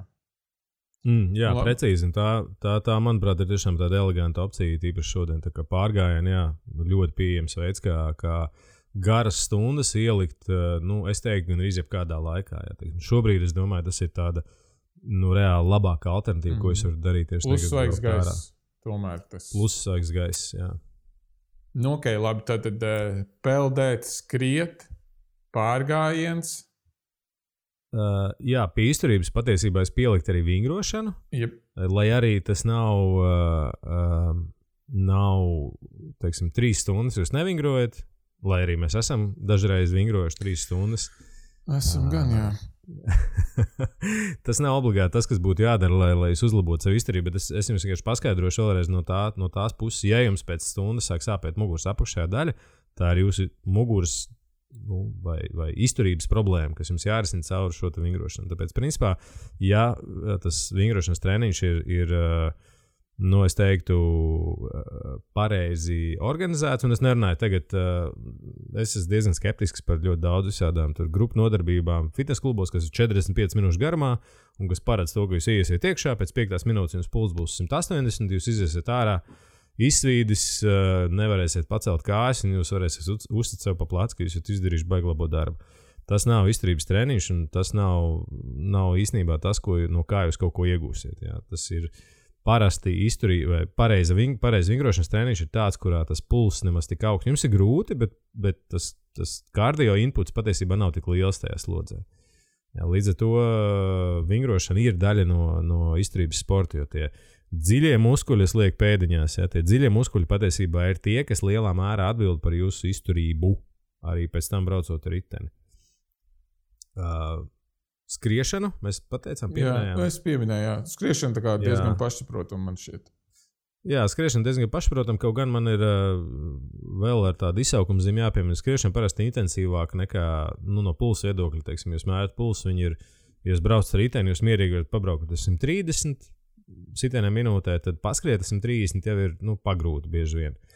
Tāpēc skriešana, iešana, tāds run-walk treniņš ir pilnīgi normāls. Un te es gribētu tiešām ieteikt tiem, kam ir tur varbūt tie, kas ir tiešām tādā sākuma stadijā, nekautrējieties pa brīdim paiet.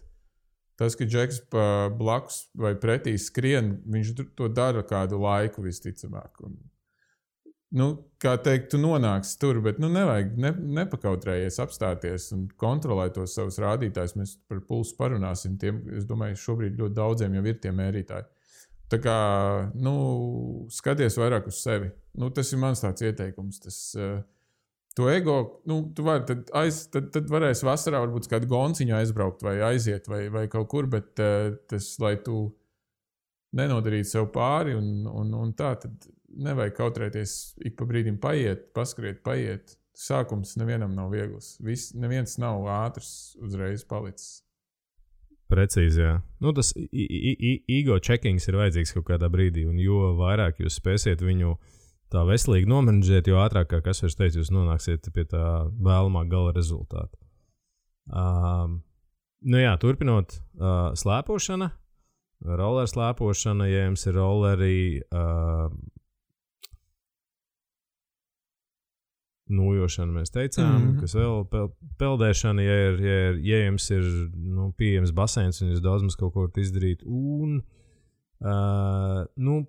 labi, es teiktu, tur ekofitnes dārzā un tā tālāk, ap citu, ko daudzi man tā kā mēģina nopārdot. Hei, man bija treniņš, es tur dārzā tur pārkrāmēju kaut ko.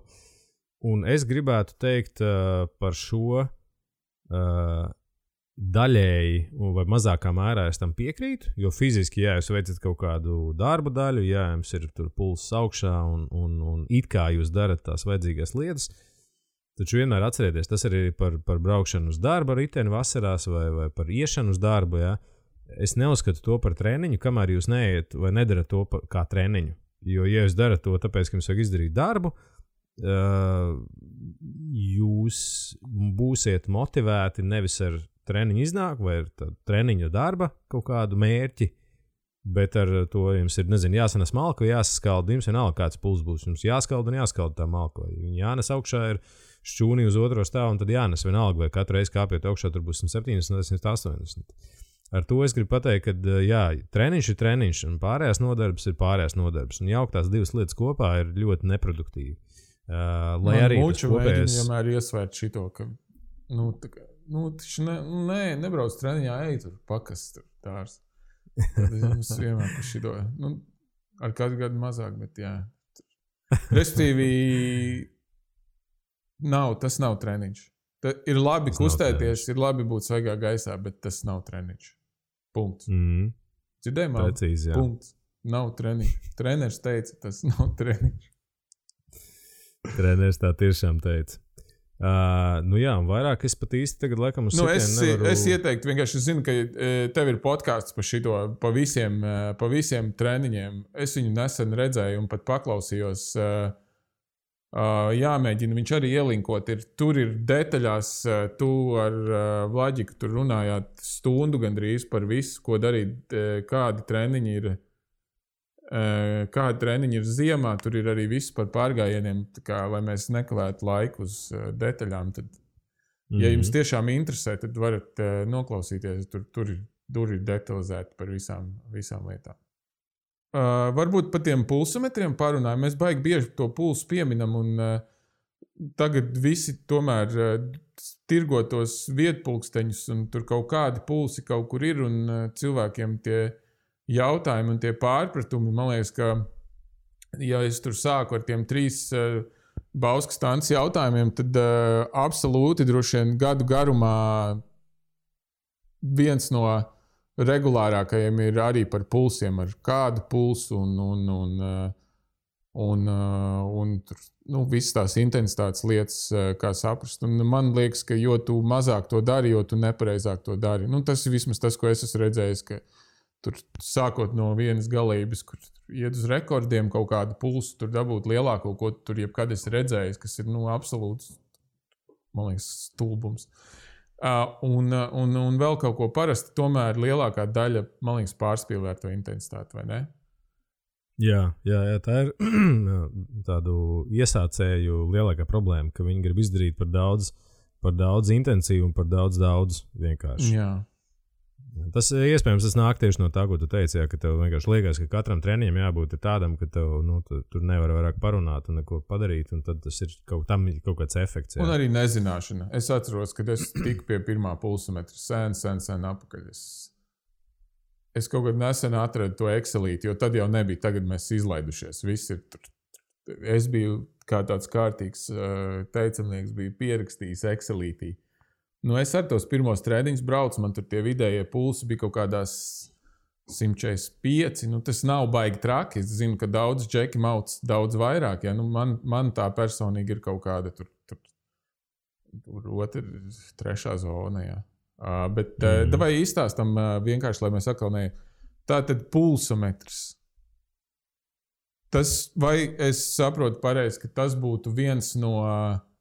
vērtīgākajiem ieguldījumiem, ja tev ir ritenis un ja tu gribi kļūt labāks, tad viens gadžets, ko tev vajadzētu, ir pulsometrs.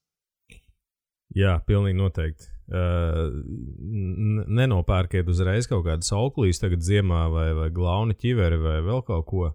Nopērkiet labāk pulsometru. Pēc pulsometri šobrīd ir tik bezkaunīgi lēti, tīpaši vienkāršāk no viņiem, kad īsti tādu attaisnojumu kādam to nedarīt, es godīgi sakot neredzu. Tas ir tāds slinkums vai nevēlēšanās to darīt. Vai citreiz vienkārši neredz jēgu tam pirkumam. Viņš tomēr kaut ko maksā, un tad, kad sāc iedziļināties, ja tu negribi pašu lētāko, tad tas būs tāpat sākot kāds 150 eirīši.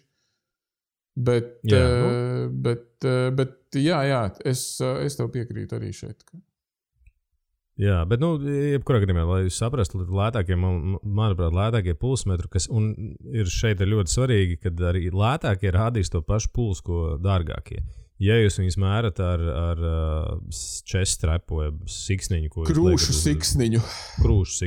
Paldies. Ko es personīgi ieteiktu nopirkt obligāti. Pat ja jums ir pulkstenis, kuram ir optiskais priekšriteņi, vajag to strapu. It sevišķi, ja jūs braucat ar mountain bike vai ne pa asfaltu, kur tur tad būs nenormāli liela tā atšķirība un guļukos Latvijas sakot. Jā, mums kā reiz bija mūsu čatiņā diskusija par to, jā, kādas ir starpības un kur viņi var pielietot, un es pilnīgi piekrītu Kasparam. Treniņiem jūs tomēr vajadzētu šo te krūšu siksnu. Ja pat jums ir pulkstenis, kas lasa tagad to no rokas, ar lielu varbūtību viņš daļu no treniņiem rādīs jums nepareizes pulsus. Vai tas būs pārāk augsts, vai tas būs pārāk zems. Jebkurā no gadījumiem, ja viņš rāda jums nepareizes pulsus, jūs viņš maldinās par to, ka jūs darat nepareizas lietas.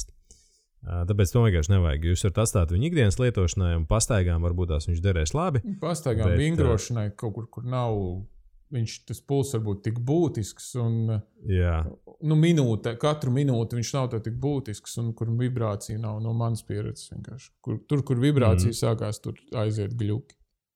Precīzi tā tas ir. Un tas ir pilnīgi visiem uz rokas liekamajiem pulksteņiem ar optiskiem sensoriem. Vienalga, cik viņš dārgs vai lēts, vai ko jums ražotājs saka, tas ir, es to saku no prakses, tas ir pilnīgi visiem. Un tā problēma nav risinājuma, kamēr jūs neuzliksiet vai tur uz pleca, vai visticamāk uz krūtīm. Lūk, lētākie no pulsmetriem maksā 20-30 eiro. Dārgākie, tas ir ļoti, tas ir tur kālāk. Lai tur tas galvenais, tur tas jau ir, jā. Un tad jautājums ir, protams, ko jūs tur gribat, jo pa 20 vai 30 eiro pulsmetrs visticamāk būs parādījis jums kaut kāds vidējos ciparus, ko jums nav jāpierakst būs Excelī vai kaut kur pretī, tur tādi jau dārgāki modeļi, droši vien tur visu sasinhronizēs ar stravām, ar vēl kaut ko, un tas atvieglos citas lietas ikdienā. Bet tas nav šodienas stāsts. Pulsmetrs principā ir daļa, ja jūs trenējaties vai jūs domājat uzlabot savu fizisko stāvokli, pulsmetrs ir tāda neatņemama sastāvdaļa. Ja jūs zināt, kas notiekās ar jūsu sirdi, jūs varat to sākt labot vai koriģēt, teiksim tā. Pirmā pamatlieta, kas būtu pēc pulsmetra iegādes jāizdara, jums būtu vienkārši jāsarēķina savas zonas. Tas ir klasiskākais jautājums, jo mēs arī visos podkāstos atsaucamies uz zonas tādas, zonas šitādas, tur sliekšņi, vēl kaut kas. Viss ir vienkārši. Es neiegribšu detaļās, mēs atstāsim šaunotos linku uz veidu, kā jūs varat aprēķināt savas zonas, un nevis tas, ko jūs esat dzirdējuši, varbūt tas no fitness pasaules, kad 220 mīnus jūsu vecums, ja? Tāda zinu, varbūt tas. Jā, 220 mīnus vecums. Tas ir viena metode, un tur ir vēl otra metode, un tad tie procenti katrā tajā metodē atšķirās, bet, tā kā tu teici, tu iedos linku, kur katrs var sarēķināt savējos tos zonas sev. Un lai arī tas nebūs precīzs sadalījums, jo mēs matemātiski aprēķinām to, ko mēs īstenībā neesam izmērījuši tā precīzi, viņš ir diezgan, ja mēs skatāmies zonās, tad zonas, es teiktu, diezgan droši atbildīs tam, ko jūs sarēķināsiet. Jā. Tas varbūt tas nebūs tie sliekšņi, nebūs tur no pēc 145, ja jūs, teiksim, testēsieties kaut kur, tā būs tur otrās zonas augšējā daļa un 146 trešā zona, tad iespējams kalkulatorā tas tā neatbildīs, un tas pa 3-4 sitieniem var kaut kur peldēt. Ja? Bet tas iedos jums skaidru izpratni, ko jūs darat, un jums arī jāskatās uz to un jāsaprot to, ko es katru gadu uzsvaru un par ko es runāju, kad ķermenis nestrādā, tur nav kaut kādas tādas podziņu sistēma vai melns balts režīms. Šīs zonas ir, tāpēc viņas sauc par zonām, ka jums ir pietiekami liela vieta, kur vai kādu intensitāti izvēlēties paliekot šajā zonā. Ja? Tas nozīmē, ka ja Kaspar gadījumā 145 vai piemēram 140 ir tavas otrās zonas augša, trešās apakša. Jā, man tā ir trešās apakša. Pasaka, kur tev ir otrās zonas augša, kur tev ir robeža. Jā, un tās ir cita vēl viena lieta, jums ir jāiegaumē tas no galvas. Jā. Neviens jūsu vietā to nedarīs, ja jūs neatcerieties rakstat uz rokas vai uzliecat uz stūres, jā, jo nezināt savas sirds zonas ir tad, kad jums ir pulsmetrs, nezināt tās zonas, man liekas, ir ļoti tāda liela nolaidība pret sevi. Ja, tu jau vari, ja tev ir tāds jau pulsmetrs, kurš rāda zonu, tu jau vari ielikt tur, un tad tu vari nezināt viņus. Protams, jā. Un vēl kas ir, droši vien tev, mēs varam pieminēt, ka tās pulsa zonas, viņas nemainās tā kā pa gadiem baigi. Tas nav tā, ka tev pavasarī būs viena un rudenī cita, vai pat pēc 3 gadiem būs cita, vai ne? Jā, pēc 5 gadiem varētu viņi vai pēc tāda ievērojama kaut kāda treniņa apjoma, bet tad mēs runājam gados. Jā. Tā kā tas, ko Kaspars saka, un manuprāt, gan lielākā daļa sportistu patiesībā, kuri iet un veic testu sporta laboratorijās, pulsa zonas svārstās parasti kaut 5 sitienu robežās. Jā, un tas jau ir diezgan, tas jau ir pat diezgan daudz patiesībā. Sākotnējā periodā tā nobīda progress, kaut kādu lietu regress, viņš var būt mazliet lielāks.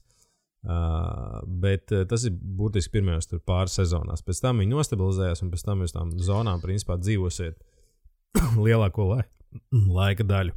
Ok. Labi, tad droši vien šeit arī jāizstāsta bišķīt, kā tās zonas rodās nematemātiski. Jo ir cilvēki, kuri tajā matemātiskajā zonā neiekrīt. Jā? Tāpēc, ka tur, piemēram, es zinu, mums ir viens tas paziņa, kuram ir ļoti zema augša. Ja? Viņš vienkārši dabīgi tāds ir. Tā kāds atkal ir augstāks, bet pārsvarā, es domāju, iesākumam tās matemātiskās zonas derēs. Bet tā reāli viņas nosaka tajā darbspēju testā, vai ne? Jā, un tā būtu, es teiktu, nākošā lieta, par ko ir jēga aizdomāties, ja jūs plānojat, it īpaši plānojat piedalīties nākošā gadā sacensībās, vai, piemēram, ziemas otrajā galā braukt Zwift sacensības. Es ļoti silti tomēr ieteiktu aiziet uz kādu no sporta laboratorijām vai medicīnas iestādēm, kur jūs varat veikt darbspēju pārbaudi. Pat minimālā versija patiesībā būtu nevis darbspēju pārbaude, bet kaut vai sirds ehokardiogramma vai kardiologa apmeklējums kaut vai, kurš uztaisīs sirds kardiogrammu un sapratīs, vai tur ir problēma vai nav problēma. Tātad nav obligāti, lai arī es silti ieteiktu to darīt Latvijas Olimpiskajā vienībā. To var izdarīt jebkurā citā vietā, tādā pamat līmenī jums to vajadzētu darīt. Jā. Es vēlreiz piesaukšu to tehniskās apskates principu. Ja jūs gribat piedalīties un piedalīties sacensībās un savu ķermeni pakļaut kaut kādām ievērojami lielām slodzēm vai ievērojami lielākām slodzēm, tad saprast, vai viss ir kārtībā, un vai jūs to varat darīt, vai ir kaut kāda lieta, ir kaut kādas lietas, kas jums ir jāņem vērā, tas būtu baigi vērtīgi. Tad ilgtermiņa viedokļi pilnīgi noteikti. Jā, es pilnīgi pievienu. Nesen arī bija sporta studijā sižets par tiem hokejistiem, amatieriem, kas iet pārbaudīties. Es pilnīgi noteikti iesaku, ja gribās tā aktīvāk tajā ieiet, tad kaut kādu minimālo veselības pārbaudi veikt. Eho sirdī būtu absolūts minimums. Pēc tam tie slodzes testi. Un tad slodzes testā tu ir iegūst pilnīgi precīzi savas zonas. Bet kā jau man, piemēram, matemātiskās ir praktiski turpat, kur tās lava zonas. Un, manuprāt, tev jau labāk zināms, lielākai daļai tas ir apmēram turpat. Jā, tieši tā. Un arī tas kalkulators vai tā matemātiskā metode, kuru es neteikšu, man patīk izmantot. Man vispār nepatīk viņu izmantot, jo es domāju, ka viņas jāmēra, bet kuru var izmantot vai kuru es esmu atradis kā vis tādu universālāko. Tā ir tā, kura ņem vērā tavu mierstāvokļa pulsu un tavu maksimālo pulsu. Jo tad tu zini to laukumu, ar kuru vispār rēķināties. Jo tevis pieminētā piemērā, ja teiksim, cilvēks 35 gados viņam maksimālais, un tas pilnīgi normāli tā varētu būt, viņam maksimālais pulss ir 165. Taču pēc šīs klasiskās formulas 220 mīnus vecums viņam vajadzētu 185. Mierīgi, jā, un 185 vispār tas cilvēks nekad ne pie kādiem, nevis ne pie kādiem nosiem, bet sacensībās apzināti dabūt nevarētu. Tas nav iespējams viņam. Tāpēc šādas viņam, teiksim, šāds kalkulators nederēs. Jā, viņš dara tur 70-80%, vai viņš apmēram atbilst, bet šis manas piedāvātais, viņš ir jau precīzāks. Jā, un kā es teicu, tur tā statistika ir jau daudz pozitīvāka. Zonas ietver ir gandrīz vienmēr pareizi, ja mēs pastamies tādu lielu laukumu. Jā, labi, tagad tu gribēji kaut ko vēl teikt? Nē, es tikai gribēju pateikt, ka šī ir tāda svarīga stēle, ja jūs gribat tur nodarboties tā kā, daudz maz, es pat neteikšu nopietni, drīzāk veselīgi ir tas pareizais vārds, jā, jo ignorēt to, kas noteikās arī uz galveno sirds muskuli, jā, ir būs maklāt diezgan muļķīgi. Tāpēc to nedarīt, es īsti neredzu tam tādu pamatojumu. Jā, labi, tad es tur piekrītu. Mums vienkārši arī, manuprāt, lēnām ir jāsāk iet uz tādu finālu. Tātad mums ir pulsometrs, un tad attiecīgi mums ir 5 zonas. Pirmā, otrā. Tātad tu vari izskaidrot bišķi, kas tā zonas, tā pirmā, tur ir recovery, parasti kaut kā viņas klasiski sauc tāda atjaunošanās zona. Jā, otrā precīzi. Ir izturības. Jā. Tātad, lai arī bieži vien to jauc ar trešo, bet jā, tā tas pēc būtības trešā, ir. Jā. Tātad, ejot apakaļ, izturības treniņš, visi šie te pārgājieni, peldēšanas, skriešanas, labi, skriešana tur var būt kaut kur, jā, bet principā izturība arī uz riteņa ir otrā zona un nekas vairāk. Precīzi. Pirmā, otrā zona, vai ne? Tātad, jā, pirmā, otrā. Nevis otrā, trešā. Jā, pirmā, otrā zona. Tātad absolūti vienmēr vairākumam laika treniņā ir jābūt, izturības treniņā ir jābūt otrajā zonā. Un vispār lielākā daļa treniņa laika parasti visbiežāk ir otrā zona, bet to mēs runāsim nākamreiz tur kā, bet tad trešā zona ir kas? Trešā zona ir tas, kur jūs vēl neesat sasnieguši savu šo te laktāts slieksni, kurā tas nav brīdis, kurā jūs nesākat smagi elpot un jūs, parasti tas īstenībā tas deguna tests, viņš ir diezgan adekvāts, un es teiktu, lielākā daļa, 98% gadījumā, ja tu skaties uz cilvēku un viņš skrien vai brauc vai dara kaut ko, un viņam muti ciet, viņš elpots ar degunu, viņš ir vēl zem 4. zonas. Tas nozīmē, viņš var būt 2., 3. zonā, 3. vēl var. Daži nevar, bet liela daļa var. Tagad tu sāc elpots ar degunu, pilnīgi skaidrs, vai piedošana caur muti ar pilnu plaušu, ir pilnīgi skaidrs, ka tu jau esi šajā 4. zonā. 3. zona pēc būtības ir tas, kurā jūs pārkāpjat šim te savam aerobajam slieksnim, un viņu sauc sporta literatūrā visādi. Tā ir mix zona, tas tur ir high endurance un vēl viss kaut kā, bet pēc būtības tā ir vieta, kur jums vajadzētu atrasties tīpaši tagad relatīvi maz, un tīpaši pirmajā gadā. Viņa ir vēl joprojām tā, un mēs tagad neiegrimsim, kas ir aerobs, anaerobs, bet tā ir vieta, kur jums, tad, kad jūs ejat varbūt tās kaut kādā kalna augšā, jums tas sirds vai puls var aizlekt vai var tur pieskarties tai 3. zonai. Bet, un tā ir klasiski, tu zini, jā, tas ir klasiski tas, kur lielākā daļa amatieri brauc parasti treniņus. Tad 3. zona ir, viss ir tur, jā. Jo, pārbaudīsiet paši, skrienot, ejot vai braucot, 2. zonā braukt vai darīt kaut ko, tas ir parasti lēni, sasodīt lēni. Un, protams, ka tad, kad tu neesi pieredzis pie tā, vai ja tu esi iepriekš baigi maucis un tagad tev ir jāsāk tur visu darīt zonās un jāsāk darīt lēni, tas kaut kur ir grūti, jā, bet atkal tas ir ļoti vajadzīgi. Tā kā 3. zona, tas ir augšējais izturības gals, kur tā treniņa adaptācija ir īpaši tādam iesācējam, viņa ir minimāla, teiksim tā, jo tas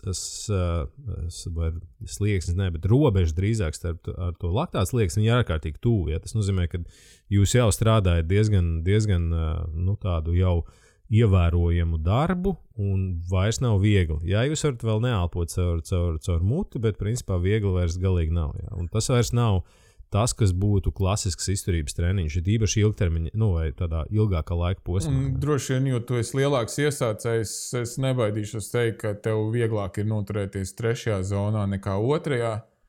Un visticamāk, tas sirds tur ir, bet tu to tā nejūti, bet tie muskuļi jau tev tāpat strādā vairāk, jo viņi tev savukārt ir vājāki arī nekā, ja tu jau esi patrenējies, vai ne?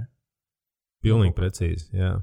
Restīvi, no 3. zonas praktiski izvairām. Viņā jūs ieiesiet dabīgi, jo skaidrs nevajag būt reliģiskam, un ja ir kalniņš, tad viņā ir jāuzskrien, varbūt tempu bišķi nomet, bet ja tev tur uz minūti, 2, 5 ieskrien tajā 3. zonā, tas puls, ir sevišķi, kas ir skrienot pavisam normāli, nevajag tur lekt, kā teikt, uzreiz stāties nost, bet mēģināt kontrolēt, vai ne? Kaut kā tā. Jā. Pilnīgi precīzi, jā. Tas nav, lai arī mēs runājam, ka tā nav 3. zona, tad mēs runājam par 90%, ja jums 90% treniņa ir vajadzīgajā zonā, un tie 10 ir kaut kur, nezinu, vai nu galīgi apakšā, vai piemēram tajā pašā Z3. Un tas, ko noteikti nevajadzētu darīt tādos izturības vai lēnajos, garajos treniņos, ir nonākt līdz savam tam Z4 vai līdz slieksnim. Tur jūs negribat būt, un tas var sačkarēt treniņu, tā ļoti vienkārši izsakoties. Z4 ir slieksnis, un tas būs tas, kur tas ātrums sāks veidoties. Nu, tad, kad kaut kad nonāks līdz ātrumam, tad Z4 principā ir tas ātrums, un tā kā tu teici iepriekš, tad ātrumu ziemā nevajadzētu taisīt. Ja vien tu neplāno piedalīties gonkās kaut kādās tur, bet mēs runājam par iesācējiem šobrīd. Kuriem to vajadzētu darīt pavasarī. Un 5. zona ir, principā tas jau ir sacensību režīms, tā ir vienkārši jau stipri virs sliekšņa, viņa vienkārši ir un treniņos viņu izmanto kad? Vai izmanto, vai nē? Zini kā, es tev teikšu, laikam godīgi, pēc sirds ļoti reti, kad, un es varētu iegrimt tādā garā retrospekcijā par to, kā es esmu, kā treneris evolucionējis cauri šiem gadiem un mainījis, es nebaidošos teikt arī to savu uzskatu par to, kā vajadzētu tos treniņus veidot vai formēt, bet es teiktu, ka it īpaši iesācējiem pirmajā gadā tā ir lieta, ko, tas var notikt gonkās, bet treniņos tam vispār nav nekāda jēga patiesībā, jo tā ir jau tāda nervmuskulārā jauda vai nervmuskulārais impulss, kuru pirmkārt tas sirdi sasniegt un nomērīt ir ļoti grūti. Es pateikšu piemēru, ja tu zini, ka tev ir pieminētais piemērs, piemēram, tev ir tiešām maksimālais pulss 185. Tu esi to redzējis kaut kad gonkās, tur sākumā, finišā vai Siguldas kalna augšā, beidzoties vienības braucienam. Un ja tev tagad treniņš vai treniņa programma vai tu pats izdomā, ka tev tagad vajadzētu tur sākt trenēties, tev jābūt ļoti līdzīgiem priekšnosacījumiem, lai sasniegtu to maksimālo pulsu. Un parasti viņus emulēt treniņos ir šausmīgi grūti. Un, sakot, tu to vari izdarīt, ja tu, piemēram, sadzeries kafiju, tu neesi gulējis kaut kādu laiku, vai vēl labāk kaut kāds Red Bulls sadzeries, tur cukuru sabās, ko arī nevajadzētu, jā. Un tad tu sāc blietēt kaut kādu treniņu, kurā vienkārši tev ir, tavs mērķis ir sevi tā kā izmocīt maksimāli tālu, maksimāli līdz galam. Un tas ir savādāk ar jaudu. Ja jauda ir sirdī ir parasti ļoti novēlots impulss. Ja tu izdari kaut ko un tev pēc... Sirdī novēlots, ja tu tikko sāc, tad nav, tad bieži vien ir otrādi. Tad ir otrādāk, jā. Tā kā tur visa. Bet labi, tad tā, lai cilvēkiem būtu skaidrs, kā tagad to ziemu pavadīt, tad principā otrajā zonā, pirmajā, otrajā zonā kaut kad dabīgi būs kaut kāda trešā. Un kaut kad ziemā vajag uzšaut bišķīt kaut kad? Jā, ziemā vajag un var uzšaut, un tas ir labi pretēji tam, mēs iespējams, kad radam tādu viedokli, kad ir tikai tur lēni, gari, ilgi. Jā, lielākoties tā ir, bet patiesībā nedrīkst aizmirst arī par to, ka tev dažreiz tomēr vajag tās plaušas paveidināt, un tas nāk tādai kopējai attīstībai tikai par labu. Jo vienveidība arī treniņos viņa ir tāda milzīga, var būt kā milzīga problēma vienā brīdī. Es gan teiktu, ka ja jūs, piemēram, nebraucat ar riteni, tad šī te uzšaušana ir ļoti vienkārši. Tie ir ideāli, pat patiesībā tie ir kaut kā, tas ir apvienojumā ar spēku darbu, vai tie ir palēcieni, vai tie ir skrienot sprintiņi, vai tas ir augšā sprinti pa kalnu, superīgas lietas, jā. Ja ir tā, kad pat ļoti gribās, un tev ir trenažieris, un ritenis, un zvifts, jā, paņem, un šī gada pavasarī, tad, kad sākās pandēmija, visi aizgāja tur lockdownā un palika mājās uz saviem trenažieriem. Tad bija daudz tādu, kurš teica, vai tev tagad vajag kaut ko bišķi intensīvāk, nobrauc kaut kādu Zwift gonku. Un es, diemžēl, nepateicu, nepaturpināju to teikumu, kad izvēlēs viņu tur tik īsu vai tik garu. Un tad bija tur kāds, kas, acīm redzam, sportists, kas tam nav gatavs, viņš pirms izvēlās sacensību, kas ir 2 stundu garumā. Un es ieraugu pēc tam to rezultātu un saķeru galvu un redzu to komentāru, ka man tur bija tik grūti un viss bija slikti. Un tas nav tas, ko es gribu. Un tāpēc uzšaušana ir tas, kas ir, tā ir sacensības ideāla gadījumā. 20 minūtes, 30 minūtes. Nu, tiešām īsas sacensības. Ja jūs rēķināt, ka jūs 30 minūtes vai 20 esat tādā maksimālā slodzes režīmā, tad vairāk par to arī nevajag. Nu, piemēram, ja tu stundu izēji paskriet, tagad, es esmu tur izgājis, nezinu, 2 dienas nedēļā es pavingroju, tur, vai katru rītu es bišķi pavingroju, tad es tur kaut ko izēju ar ģimeni pastaigāties, tur vēl kaut ko, un tad tur 1 vai 2 reizes nedēļā, piemēram, izēju paskriet uz 45 minūtēm stundu. Droši vien, ka nevajag. Te varētu pieminēt, ka pārspīlēt virs stundu skriet, ja tu neesi pirms tam baigais skrējējis bijis, droši vien, ka nav baigā jāiet. Nu, kādi varētu būt tie, ne katrā treniņā, protams, teiksim, ja tu ej 2 reizes skriet, tad 1 reizi tu varētu skriet tikai Z2, vai ne? Es pareizi saku. Nu, un otrajā treniņā tu varētu kaut ko iešaut. Kas būtu kaut kādi, nezinu, 3 sprinti pa tur 20 sekundē? Es nezinu, nu, kaut kādi vai... Jā. Nu, tas var būt jāsāk vienmēr ar kaut kādām mazākām vienībām. Tas nozīmē, ka tie var būt 3 sprinti pa 50 metriem, pat bez kalna, un ar atpūtu vismaz starp viņiem tur 5-6 minūtes. Jā, tā, ka tas ir tiešām atpūta. Man gan ir viena lieta, ko noteikti ir jēga piebilst, jo tagad visi klausoties, so forši es varu iešķēdīt, jā, to var darīt vai vajadzētu sākt darīt tikai tad, kad jūs varat šīs, teiksim, 45 minūtes noskriet ar Z2, ka tas vairs īsti nesagādā problēmas. Nu, ka nav tā, ka jums ir 100 metrus, jūs paskrienat, un tad 200 metrus ejat, lai dabūtu pulsu lejā.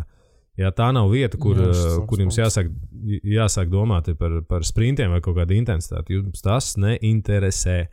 Tas ir jums tikai nāks par labu ilgtermiņā, un jo ātrāk jūs to sāksiet darīt, jo ātrāk jūs nonāksiet līdz tam galamērķim.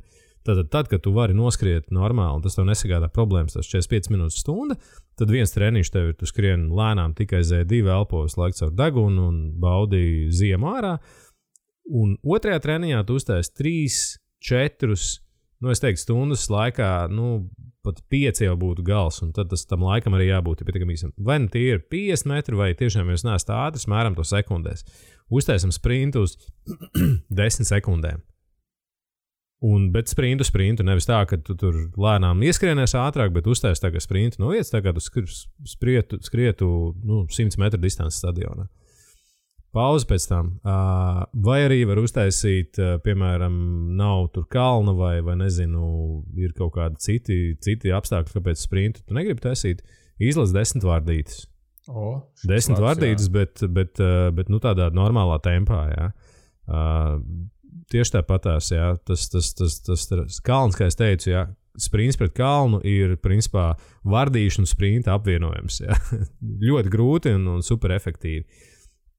Bet es vēlreiz uzsveru to, jā, ka tam ir jābūt tajā brīdī, kad jūs saprotat, ka jūs to jau varat normāli izdarīt. Nevis jūs mānat sevi un jūs pusi treniņu nostaigājat, un tad jūs sākat skriet sprintus, un tā nav pareiza proporcija.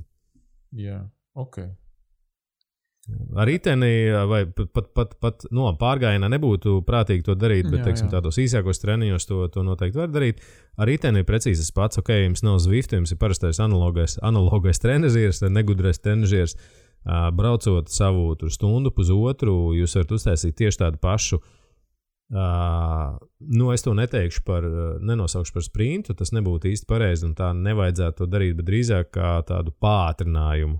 Jūs varat palikt tajā pašā ātruma attiecībā un pacelt maksimāli augstu kadenci, kas patiesībā ir diezgan labi vairākos līmeņos, jā, un mēģināt neslēgties tur galīgi uz galiem vai palielināt kaut kādu šausmīgu precīzi. To var darīt, bet tas ir pēc tam, es teiktu. Tā kā jūs dabūnat augšā to savu kadenci pie tā 10 sekundžu pātrinājumu, piemēram, uz 120, 130, tad jūs varat sākt domāt, kā slēgties uz leju vai palielināt pretestību trenažierī. Un tiem, kam ir pulsometri, tad šitie īsajos, to var nepiegriezt to zonu vērību. Ja tu tur skrien to lēno, piemēram, es runāšu tiem, kas varbūt nebrauc trenažieru. Skrien lēnām, tur tu skaties to pulsu, lai tu būtu tajā Z2, Z3 apakšā skrienot varbūt, bet fokus uz Z2. Un tagad tur lēc vārdīts vai šaujas sprintu vai paskrien kalnā, tur pofīgi cik rāda. Jo tas ir tik īsts, ka tur nevajag vēl blends tajā pulkstenī. Tu vienkārši iemauc un viss, un pēc tam tu uzņem vairāk to laiku tai atpūtai, ja tu to dari ar pulsometru. vai ne? Ja Pilnīgi, bez, tad pilnīgi kad tu precīzi. esi jau attelpojies tā ritīgi labi, nevis tikko, bet bišķi labi, tad tu taisi nākamo, vai ne? Jā, nu parasti pēc šāda atkārtojuma vajadzētu vismaz 5 minūtes tev budžetēt to laiku, kurā tu tur... Un es runāju par tādiem mazāk trenētiem vai pirmiem gadiem, jā. Nu, mēs vispār runājam par mazāk trenētiem cilvēkiem šobrīd. Jā. Tad tas 5 minūtes ir ļoti normāli, un tu vari pēc tā sprinta vai vardītes tev nav uzreiz jāpāriet skrējienā, jo tad tev tas pulss, viņš tev parasti pēc tā īsā pātrinājuma, viņš tev turpinās augt kaut kādu laiku, tad tu turpini ātrā intensīvā solī. Tu pasties, kad tev tas pulss ir nogājis līdz savam Z2, un tad tu sāc atkal skriet, jā. Tev vajag kaut kādu laiku, lai tu atjaunotu spēkus, lai tu varētu pienācīgi uztaisīt sprintu vai vardītes vai sprintu pret kalnu, tad tu pildi nākošo atkārtojumu. Klau, manuprāt, mums ir jāpaļojās. Mēs esam diezgan ilgi jau norunājuši. Neviens mums negribēs klausīties tik ilgi, cik mēs runājam. Mans piedāvājums, mēs izlaidām vienu lielu grupu par Zwiftu, un par velotrenžieru, par ko īstenībā man bija daudz jautājumu tieši no maniem kontaktiem, pirmgadniekiem par Zwiftu, par tādām lietām. Bet tas, ko mēs runājam, varbūt, ka mēs uztaisam to pēc šajā epizodē ieliekam jautājumu un atbildes visos tavos Train to Win sociālajos tīklos, un iespējams, ka mēs uztaisam vienkārši atsevišķu mini epizodi ar jautājumiem un atbildēm, un tad atbildēsim uz tiem jautājumiem arī, ko iesūtīja man daži cilvēki par jau tagad, un tad vēl, kas būs radušies par šito. Kā tu skaties uz to? Es domāju, ka daram tā. Jā, tie Q&As vienmēr ir interesanti, jo man viņi ir interesanti, tāpēc, ka es tiešā veidā varu atbildēt uz tiem jautājumiem, nevis minēt par to, kas būs aktuāli, vai redzēt jau pēc tam no kļūdām, kas ir kaut kādā veidā tur kaut kur izdarīts. Tā kā, jā, sūtiet šurp jautājumus, mēs atstāsim iespēju to izdarīt visos mūsu sociālos tīklos, un tad uztaisim vienu epizodi tikai ar Q&A. Jā, pie kam nekautrējieties, rakstiet pa tiešo, jo nav obligāti jākomentē publiski, jo mēs saprotam, ka dažreiz iesācējiem nav stulbu jautājumu, bet dažreiz ir bailes viņus uzdot, jo uzradīsies kāds interneta džedajs, kurš tagad teiks, ka tas viss ir sūds un tev jādara tā, bet rakstiet, nezinu, Instagramā, direct messages, Facebookā uz Train to Win. Mēs atstāsim droši vien Instagramā to jautājumu ievietošanu pie tā storija, kā viņi tur gudri sauc influenceru valodā. Atradīsiet, rakstiet, mēs nevienu vārdā nesauksim, vai ne? Tā kā nesauksim, ja jūs paši neprasīsiet. Jā, jūs paši neprasīsiet. Un tad mēs atbildēsim. Jānis atbildēs. Es tikai mēģināšu replicēt no Bauskas Tantas viedokļa. Jā, es jau teicu, tu esi man saprāt balss, viss kārtībā. Es mēģinu redzēs, varbūt mani nokancelēs auditoriju, teiks, lai viņš aizvācās, lai ļauj tev runāt. To mēs redzēsim pavisam drīz, jā. Jā. Labi. Baigi forši. Stunda 40. Jā. Viss kā parasti mums nesnāk īsti podkāsti. Tagad ir kā reiz gari ziemas treniņi, tā kā jūs varēsiet klausīties. Mēs būsim, mums ir plāns būt reizi 2 nedēļās ārā ar jaunu epizodi, tā kā mēs būsim regulāri, bet ne katru nedēļu. Ja mums kaut kas sanāks biežāk, forši, bet uz to baigi nepaļaujoties. Tā kā mums arī ir daudz treniņu un daudz darbi, un mēs gribam pienācīgi labi sagatavoties katrai epizodē. Tā kā, jā, ja jums ir vēl citas idejas par lietām un tēmām, kuras mums vajag apspriest, kas ir ārpus tāda jautājuma atbilžu sērijas, tad droši dodiet ziņu. Mēs ar Kasparu ieinvestēsim savu vērtīgo laiku un dosim jums atbildes uz to, ko jūs nezināt, vai to, ko jūs gribat noskaidrot. Yep. Paldies visiem! Čau! Klausieties, liekat mums 5 zvaigznes, sūtiet bučus Kasparam un tiekamies jau nākošajā podkastā. Tiekamies. Čau visiem!